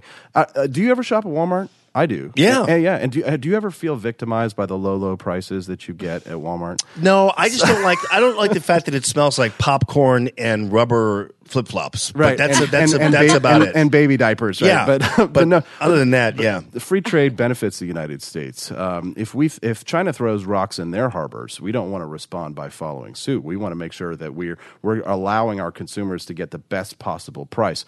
And the thing is unfortunately we have a nostalgia in the United States, I think, that's taken over. Is people are afraid. They're afraid of automation. Right, they're afraid of just like they were afraid of industrialization. Right, the cotton gin came around. Well, all of a sudden, the slave masters are like, "Well, what are we going to do now? I need slavery, right, to continue my process." No, we need to continue to move forward to abolish certain industries. Certain industries don't exist anymore, like the ice delivery man, for example. He used to walk around New York City with his horse and buggy, and he would deliver pieces of ice. And we invented this thing called the refrigerator. Nobody likes to admit that it's possible that certain industries or certain jobs in certain capacities need to go away. Certainly no politician is ever going to say something like that, because that's not going to help you get votes. But if we want a better future and a brighter country and a more prosperous United States, some industries are going to go by the wayside and other industries are going to pop up. And we're a developer nation. People say we need to bring back manufacturing jobs, but what about better jobs? What about developer jobs? What about getting people trained in industries like computer science? What about getting people trained in industries like robotics, which will be performing a lot of these things? And every time I hear people complaining about cheap wages, right, like foreign labor and things like that. First of all, that was Karl Marx who was first complaining about cheap labor because the Irish were coming into England. But I just have to remember, well, the minimum wage is trying to solve the problem of cheap labor by increasing everyone's wages by force of law. But what happens? All of the jobs that could be created in the $1 to $14 an hour range are suddenly destroyed. And the people who can't get jobs because they're unemployed, unskilled, unable to get these jobs, they don't know that the minimum wage is harming them. Right. So just like sometimes these manufacturers, they don't know that the tariff, if they lose their job at the nail factory, they don't understand how the tariff works, right? But that's why you elect representatives like Austin Peterson to Washington, who have read the books, who understand economics, who've spent time at the Cato Institute, who knows that there are positives to globalization and negatives to globalization. And we want to exacerbate the positives and we want to downplay the negatives. And we do want to have deals that favor the United States. I believe in unilateral trade deals, not these multilateral trade And we deals. need to have deals that also favor the American worker. And I'll give you an example. Yes. This is how this actually ties into in an indirect way to the immigration issue. Mm-hmm. The Republicans and Democrats over the past 25 years have done nothing to help the American worker and everything to help the foreign worker. I'm talking about the tech visas. And President Trump came in and said, we've got to start limiting the number of tech visas here. Because one of the reasons why we don't have a whole lot of people trained in robotics and everything else is because all we do is import people who already are trained instead of actually focusing on training our own people here. So we have diversity lotteries, which make no sense. Exactly. But the tech visas, now the agricultural visas I think are important and I get that, but the tech visas are really where companies, like they're almost like these foreign temp agencies, and they get a big box of these tech visas that they hand out like candy to people in India and all over the place. And I do believe, I don't think it's xenophobic to say, you know what, we need to stop continuing to import workers until we know, because really the only reason that a company, and they don't obey the law as it is, the only reason that a company is utilizing these tech visas the way they are is because they're violating the one element of the law that regulates tech visas. That is, you have to prove that there's no American able to do the job. and they never are having to prove that. In fact, nobody even knows it's part of the law. So, to your point regarding immigration and everything else, and you're fairly open on that matter, would you be open to the idea of limiting these visas? That's the first time I've actually been asked that question. Can I say I don't know? You can. So Friedrich Hayek was a Austrian economist, really conservative libertarian type, and he won the Nobel Prize for this concept called the fatal conceit, where he talked about how central planners in Washington have these grand schemes and designs and plans, just like the Soviets had their 5-year plans. Remember, we were going to have these 5-year plans every 5 years, and so I say I don't know because I don't know what the impact that might have on our economy. We may need more tech immigrant visas. I don't know. Yeah, well, I know that there are people who graduate from Rolla who can't find jobs. Right. Well, it may be because it's illegal to hire them for less than $15 an hour in some places. Yeah, possibly. I mean, and here's the thing. Back on that point. I mean, Jamie, if I wanted to come and learn what you do here, right, I may actually be willing to pay you. I mean, if I could go work for Steven Spielberg for 2 or 3 films, I'd be willing to pay maybe as much as $1 million to go and work for him. So, unfortunately, because we don't have a base understanding of how economics work and how jobs are actually created in this country. They're not created by government, FYI. Right. Governments do not create jobs. That's why I'm so worried about when government does things like, something like a limiting, a visa, for example, is that I don't want the government involved in telling people who they can or can't hire. If you've got somebody like your cousin in Bangladesh who wants to come over here and work for you, Jamie, I don't want the federal government telling you that you can't have that person get a work visa or a tech visa. I'm fearful of big government, so I'm naturally skeptical. But I'll say I don't know on this policy only because the visa program itself is big government because what they're doing is they're actually going out, as much like the diversity visa, they're going out and seeking people. Right. I know it's one thing. Why would they do that? Is it because the American people aren't trained enough on this in technology to be able to fill these jobs? Absolutely, and there's no incentive for them to be trained because the fact of the matter is, if a company, for instance, wants a worker who already knows, then it used to be like in the past, you'd have apprentice programs, you'd have all these kind of things going. The unions do that now. And which is good on them. I mean, you look at the pipe fitters and the carpenters and all these guys. They're not getting people from India coming in here to work on union trade jobs. So with the tech guys, though, they basically are allotted a certain number of these visas, and that to me is big government involvement. Sure. Yeah, so the government shouldn't have to create jobs, but it shouldn't also get in the way of people getting jobs, Americans getting jobs. I mean, I'm open to arguments on this one. Yeah. It's just it's one topic that I don't happen to know a whole lot about. So. Well, what happened is it was mentioned and then it just kind of disappeared. Yeah, because we weren't talking about it anymore. Well, I know the president sat down for in his first 6 weeks of office and sat down with business leaders. And they were saying we need more of these visas, and he seemed open to that concept. So I don't know if that's fallen off the table or what. What are the conditions that surround that? So if you do have a tech company that comes in, or a tech visa person, do they have a requirement that they have to train some Americans? They're supposed to be able to prove that they can't hire an American for the job, and they never have to do that. Okay, yeah, that's the problem. But anyway, it sounds to me like that's why I think we need people who are generally outside of the stream to come in with new thoughts on things. President Trump. And Jim Carafano kind of alluded to this, sometimes you're going to make mistakes. Sometimes you're going to kind of go full bore in trying to be creative. But let's put it this way. We know for a fact that leadership for the past 25 years hasn't worked. Right.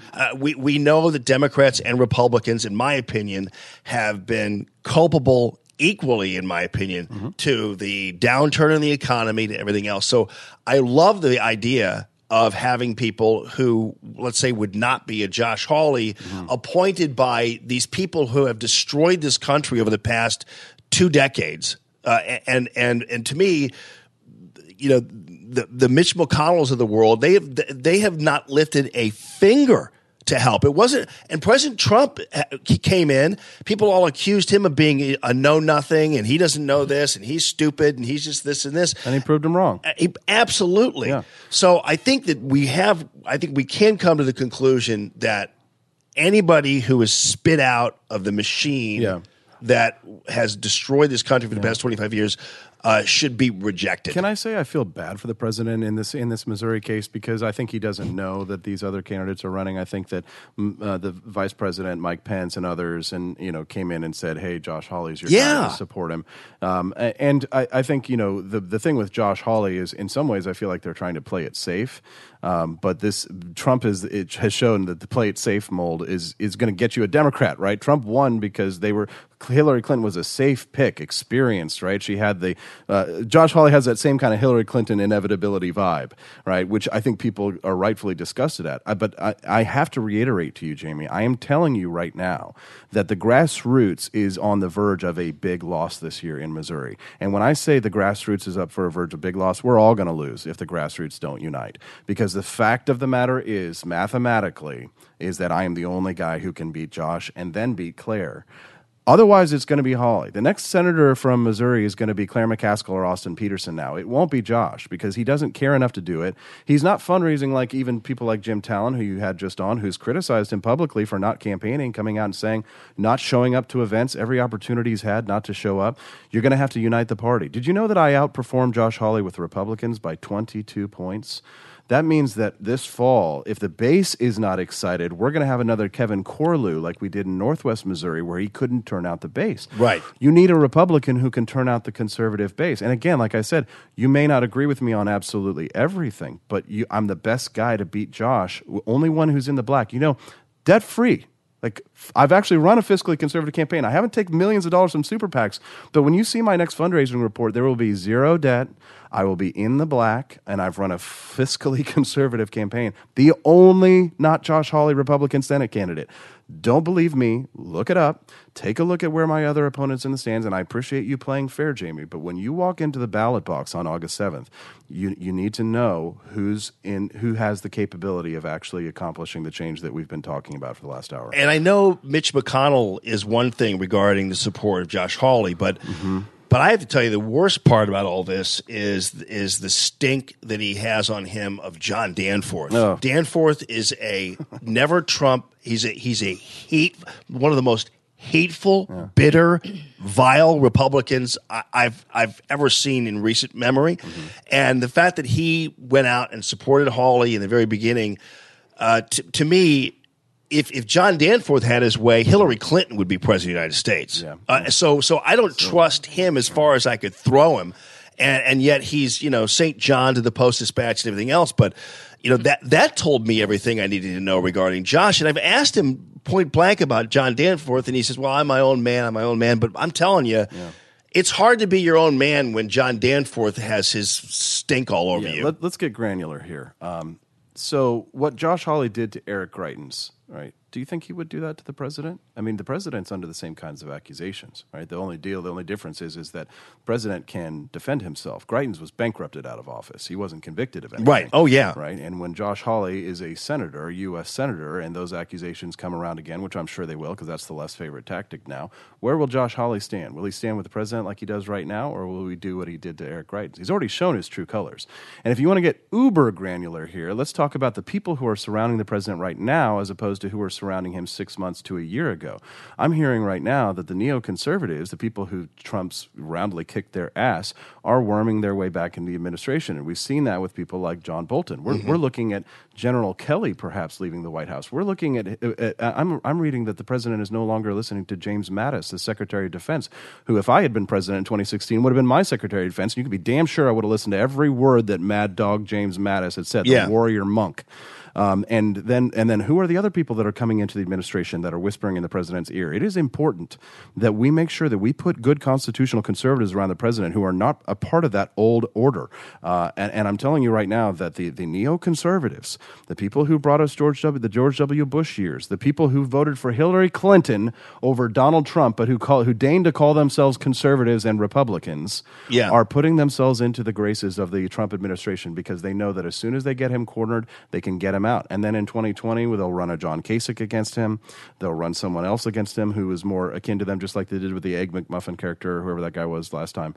They're going to find that never Trump guy. And you tell me, Jamie, look me in the eyes, and you tell me if you think Josh Hawley, if it becomes close, and it's Donald Trump versus a never Trump, like squishy, moderate, neoconservative type, right?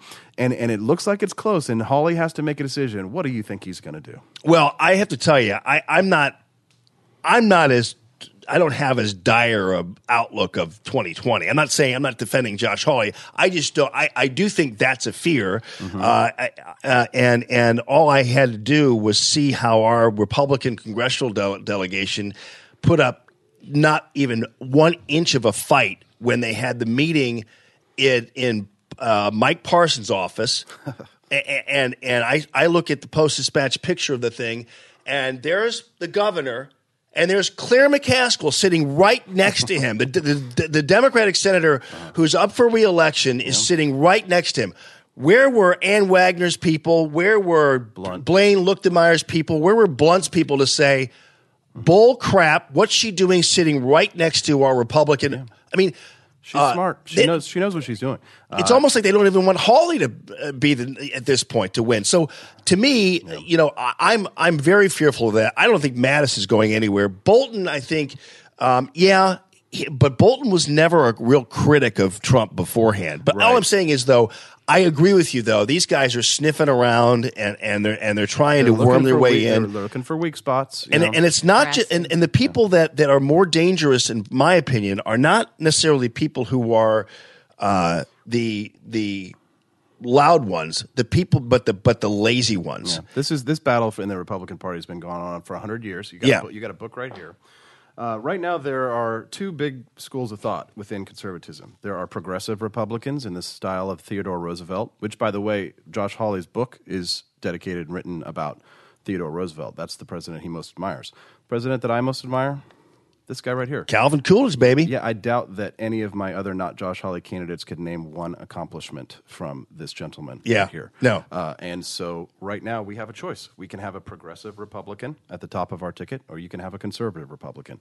You got two options, and only one of us can beat Claire resoundingly by double digits. It's interesting because there are lots of things about Teddy Roosevelt I admire. Sure. But he was also kind of the national parks guy. Yeah. He was the guy who, great outdoorsman. I get it, but Coolidge was the one who, unfortunately, well, I always go back to that 1924 bit that he did, and I play it for people, but I don't want to have to find it, but I should have it already. It's just taxation is theft. Yeah, exactly, and it was the first time in the nation's history that we saw. It was 1924. It was 14 years after, 11 years after the debacle known as the federal income tax came about, right? And this was the first time a president was ever was filmed and recorded. Like it was the first time anybody had ever seen a president speak on film, and it was a speech given like out on the lawn someplace. Near the White House, and he talked about how if you don't get your budget under control here, we're going to become essentially a nation of serfs. He didn't use the term serf, but he said we're going to be ultimately at some point in our lives as Americans working a certain portion of our week solely for the government. That was 1924. Yeah. Calvin Coolidge and Grover Cleveland, probably two of the most libertarian/conservative presidents in American history, and they're two of the most forgotten. We lionize our wartime presidents here because of the immense sweeping powers that they took under themselves. Abraham Lincoln, FDR, Woodrow Wilson, and others, and yet we don't demonize, but we sweep under the rug the president's silent Cal because they didn't do much. Right? He said the business of the American people is business, and let them get to business and get to work and do their own people. Like I wish that Reagan's legacy had been fulfilled. We were in a Cold War. We had a problem with Russia, and I understand. We had some limitations. I think Trump has an opportunity. Some people are saying Trump's the greatest president yet. Let's wait and see. It's still a little early, but there has been no president like Reagan since Reagan that has done as much for liberty as Trump has. I recognize that. I fully believe that. But right now, the reason why I'm running for the United States Senate is so that I can implement that man's ideas. Yeah. Is to continue the promise of the Reagan generation. It's no secret I come from the Ron Paul, Ronald Reagan wing of the Republican Party, but that's the Coolidge wing. You know, there's a reason why the Republican Liberty Caucus, the Barry Goldwater wing, unanimously endorsed me in this primary. It's because those are the ideas I represent. Those are good Missouri ideas. You know, Calvin Coolidge's name is inscribed at the Liberty Memorial in Kansas City, where I live. People identify with that. Mm-hmm. The long history of American progress has been a struggle between the industrial interests of the North and the agrarian South.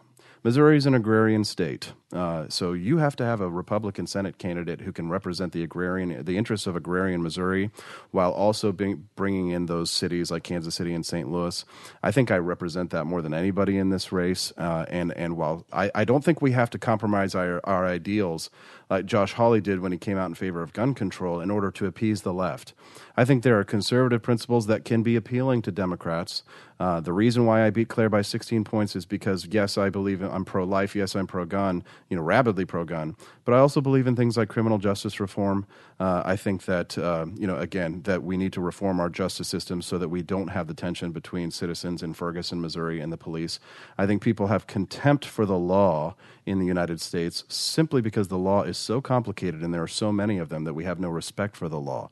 In order for us to return respect for the law, we need to have fewer laws, and they need to be enforced properly. But right now, I think, who was the famous rock star who went in front of the Congress in the 1980s? He says, the United States is a nation of laws, badly written and randomly enforced. Right.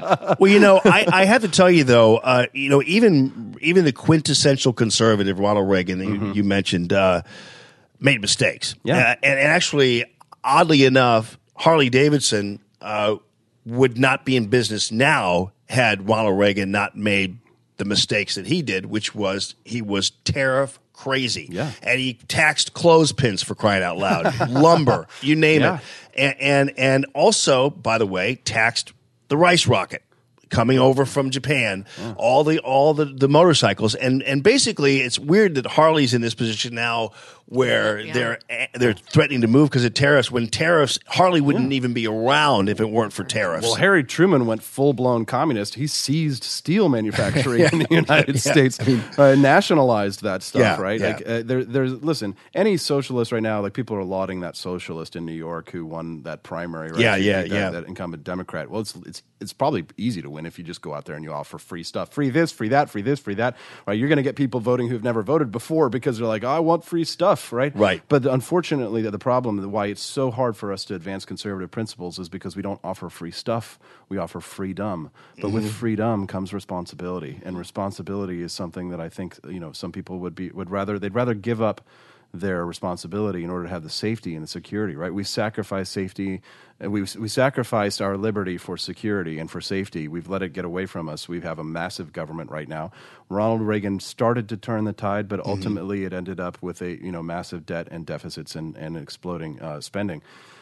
And now we have President Trump, who's cut taxes more than Reagan ever has, who has said he would overturn Obamacare if the Senate could actually put through legislation, and no thanks to Susan Collins and Murkowski and others.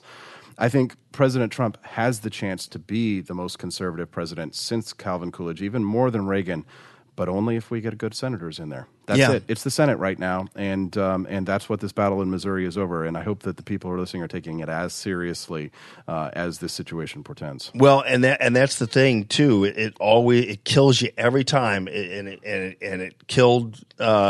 I think the state of Kansas had a problem with this too, where you had a situation where you cut taxes, but you didn't cut spending. Right. And one of the things I know you mentioned at the debate, because somebody asked, like, what do you think President Trump's biggest mistake has been so far? Yeah. And that is not vetoing that. And you said it was not vetoing that omnibus spending bill. And everybody was like, right. Because the things where I disagree with Trump, most conservatives agree with me.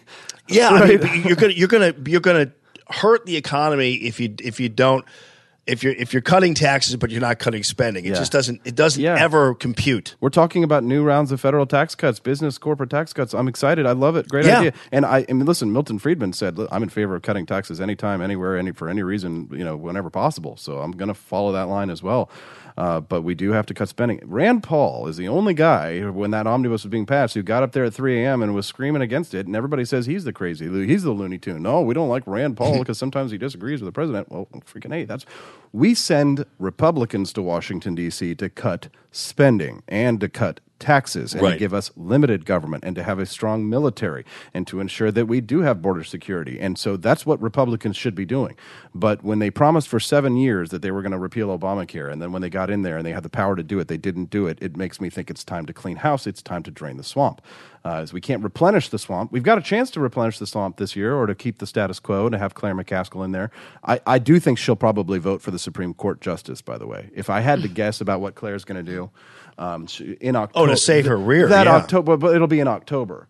And if she does, listen, I speak to conservative Republicans who say, I voted for Claire McCaskill every single time and I'll do it again because she is so good. Oh, yeah. At playing that moderate. So if in October the surprise comes and it's a moderate, Supreme Court justice, she'll come out and say, well, I know my Democrat base will be upset, but we got right to work and I've done all these things for veterans and stuff like that. And Hawley, who's like, a reluctant candidate is going to lose his what he has as a strength against her. Right. He loses that, right? I get to maintain all my strengths. Actually, I get to my strength doubles in a general election against Claire because she would have to divide her base to come and attack me.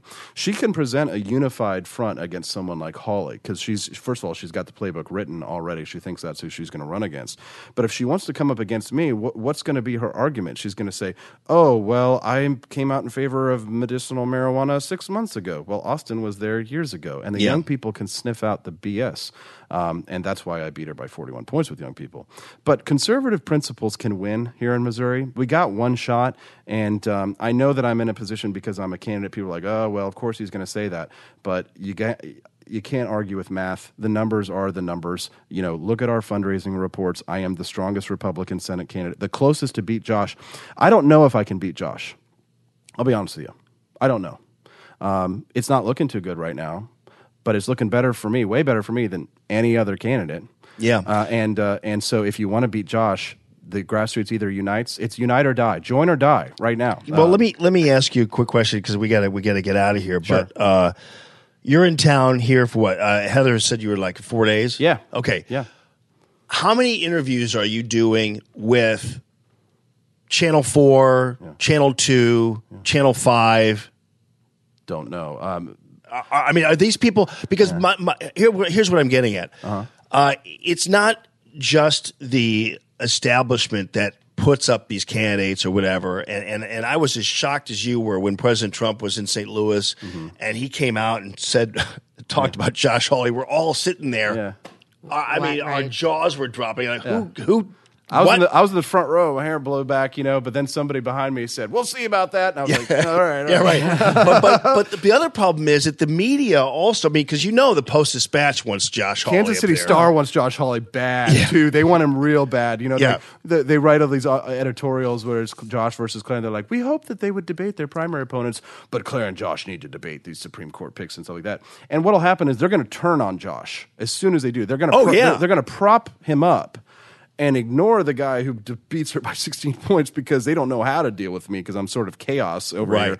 Right. But they're like, we understand what Josh is, and then as soon as Josh wins the primary, if he wins, then the media suddenly sinks their claws in their of course. You're going to find things out about Josh Hawley that none of us knew, right? All of the things all of the stuff in his closet the Democrats have, they've got millions of dollars. They're ready to go to drop him in 6 weeks. I mean, and then what happens to the grassroots conservatives when they don't have one of their own, when we don't put forward one of our own, and then it's August 7th, and it's a rainy day, and it's maybe humid and hot out, and people are like, it's Josh Hawley, do I really want to come out? And then in November, what happens then? Do they show up? I don't know, man.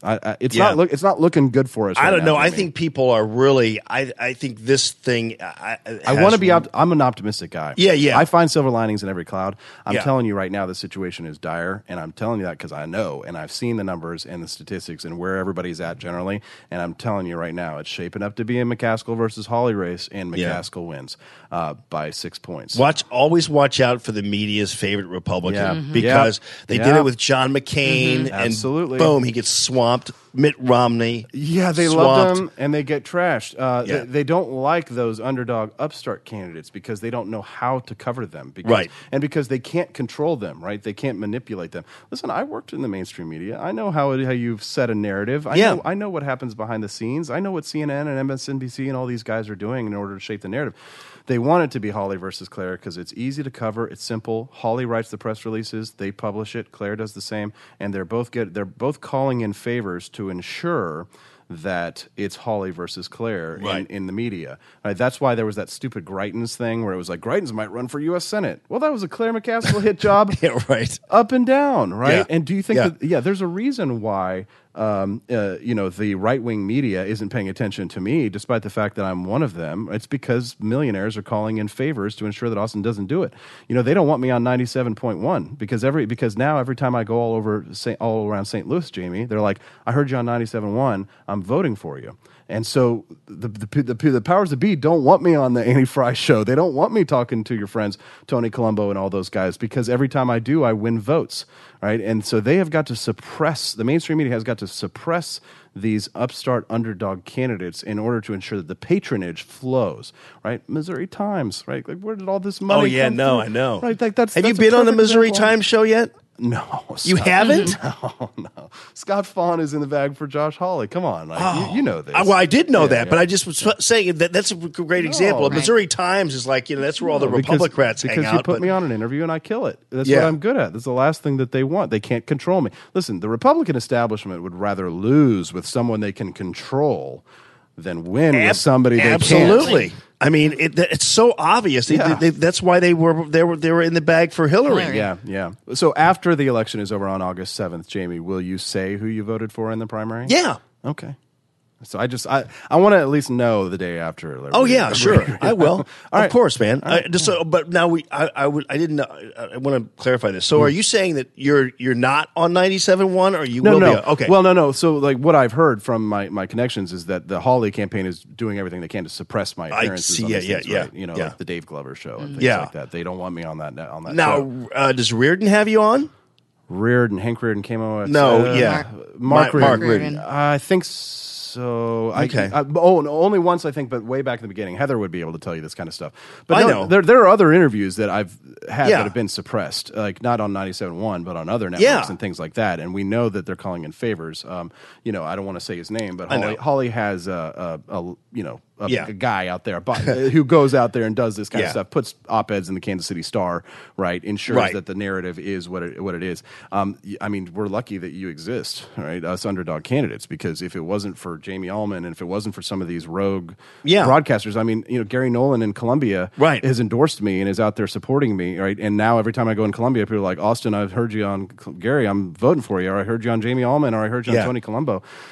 So if we had more time, I think it'd be pretty much a guaranteed win on my part, because you compare Josh Hawley and I side by side. It's why he doesn't want to debate me. I was going to ask if that was going to happen. Yeah, he should, though, right? He's out there. He's a hypocrite. He's calling for Claire McCaskill to debate him, saying he wants to debate. She's ignoring him. Yeah. Same as he's ignoring me. Yeah, I know. Wouldn't it be funny if Claire just refused to debate Josh because she has such a massive fundraising advantage? Imagine this, $30 million. She just ignores Josh the whole time, lets him just puts the hand on his forehead, and he's like, come at me. I'm going to get you, Claire, because any disadvantage, people say, Austin, well, you're at a disadvantage to Josh. Claire has that over Josh Hawley as well. Name ID. Go ask people who Josh Hawley is at the gas station. Right. Nobody's going to be able to tell you who Josh Hawley is. There's a certain small elite people who know who Josh Hawley is, or maybe they voted for him in the last election. They vaguely reminisce. Have you seen a ballot yet? Yeah. Do they have a ballot? Yeah. Where are you listed on the ballot? I'm number 2 on the ballot. But who's number 1? Tony Minetti. Okay. Yeah, but it's a random drawing on the first day. All right. So there's 11 of us. Okay. Yeah. Yeah. Half of them have not filed any fundraising at all whatsoever, right, or more. The rest are either in debt or have less than $200 in their bank accounts. I've run the only fiscally conservative campaign that's proven it can beat Claire McCaskill. I'm behind Josh, and by a lot. Josh Hawley is in a strong front place right now. Everybody else is in single digits, and I'm right here poised to be able to give us the victory that we want. Yeah. So we've got 5 weeks for the grassroots to make a decision about who it is they want to support. I know that people like these other candidates. I like many of them too. I think they're good people. I think they could serve very well, in lots of government positions one day, maybe even with me or for me or perhaps on my behalf in some regards, if we come together. But if we divide ourselves on August 8th, we're all going to be turning around and very sadly and solemnly saying, okay, Josh, are you going to campaign now? Like, congratulations, Josh. And he'll be at the gym in Columbia working out, tweeting at Claire McCaskill, please come and debate me. And then, 6 more years of Claire. Oh, all right. So here's the deal, Austin. Don't worry, though, about listen, this is not some itinerant broadcast. I mean, I will tell you that no one has more Facebook interaction in the media than Radio Free Allman. No one has a higher stream. We're reaching tens of thousands of people every single week. More people use the bathroom during my music breaks than listen to some of these radio shows out there. Sure. I guarantee you. So if there's any consolation, being here is good. Yeah, of course. Well, listen, I have to repeat it over and over again. Like, the grassroots is divided, Jamie. Yeah. And we're divided about 3 ways. And if it stays that way, if nothing changes in the next 5 weeks, Josh sails to victory.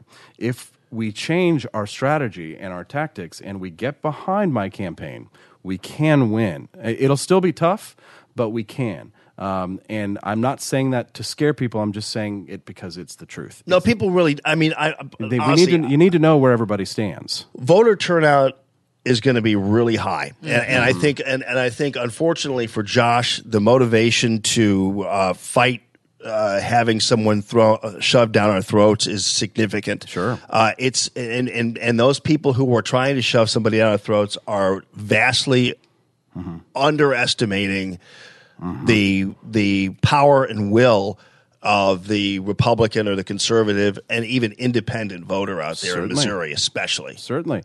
I mean, there are disqualifying factors for why people said, I can't vote for you, whether it's because you're an agnostic or because, some other reasons, right? Like, you've had one of my opponents on who said, that I was opposed to God, which is not true. Yeah, But I've always believed in religious liberty, and I believe that if we had a smaller government, that churches would step up and play a larger role in society.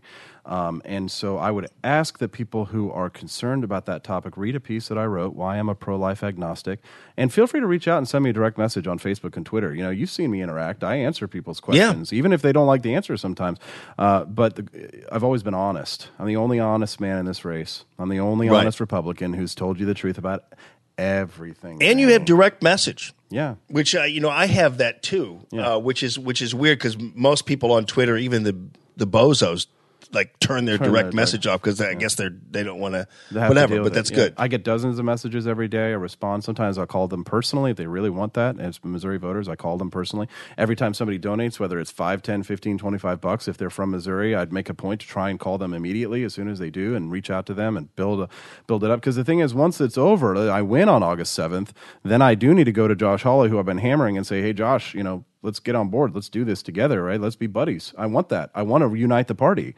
You're going to have somebody who has that attitude, not a, hey, now it's I told you so. We don't have time for that. We got 6 to 8 weeks to beat Claire McCaskill. We need a unified Republican Party.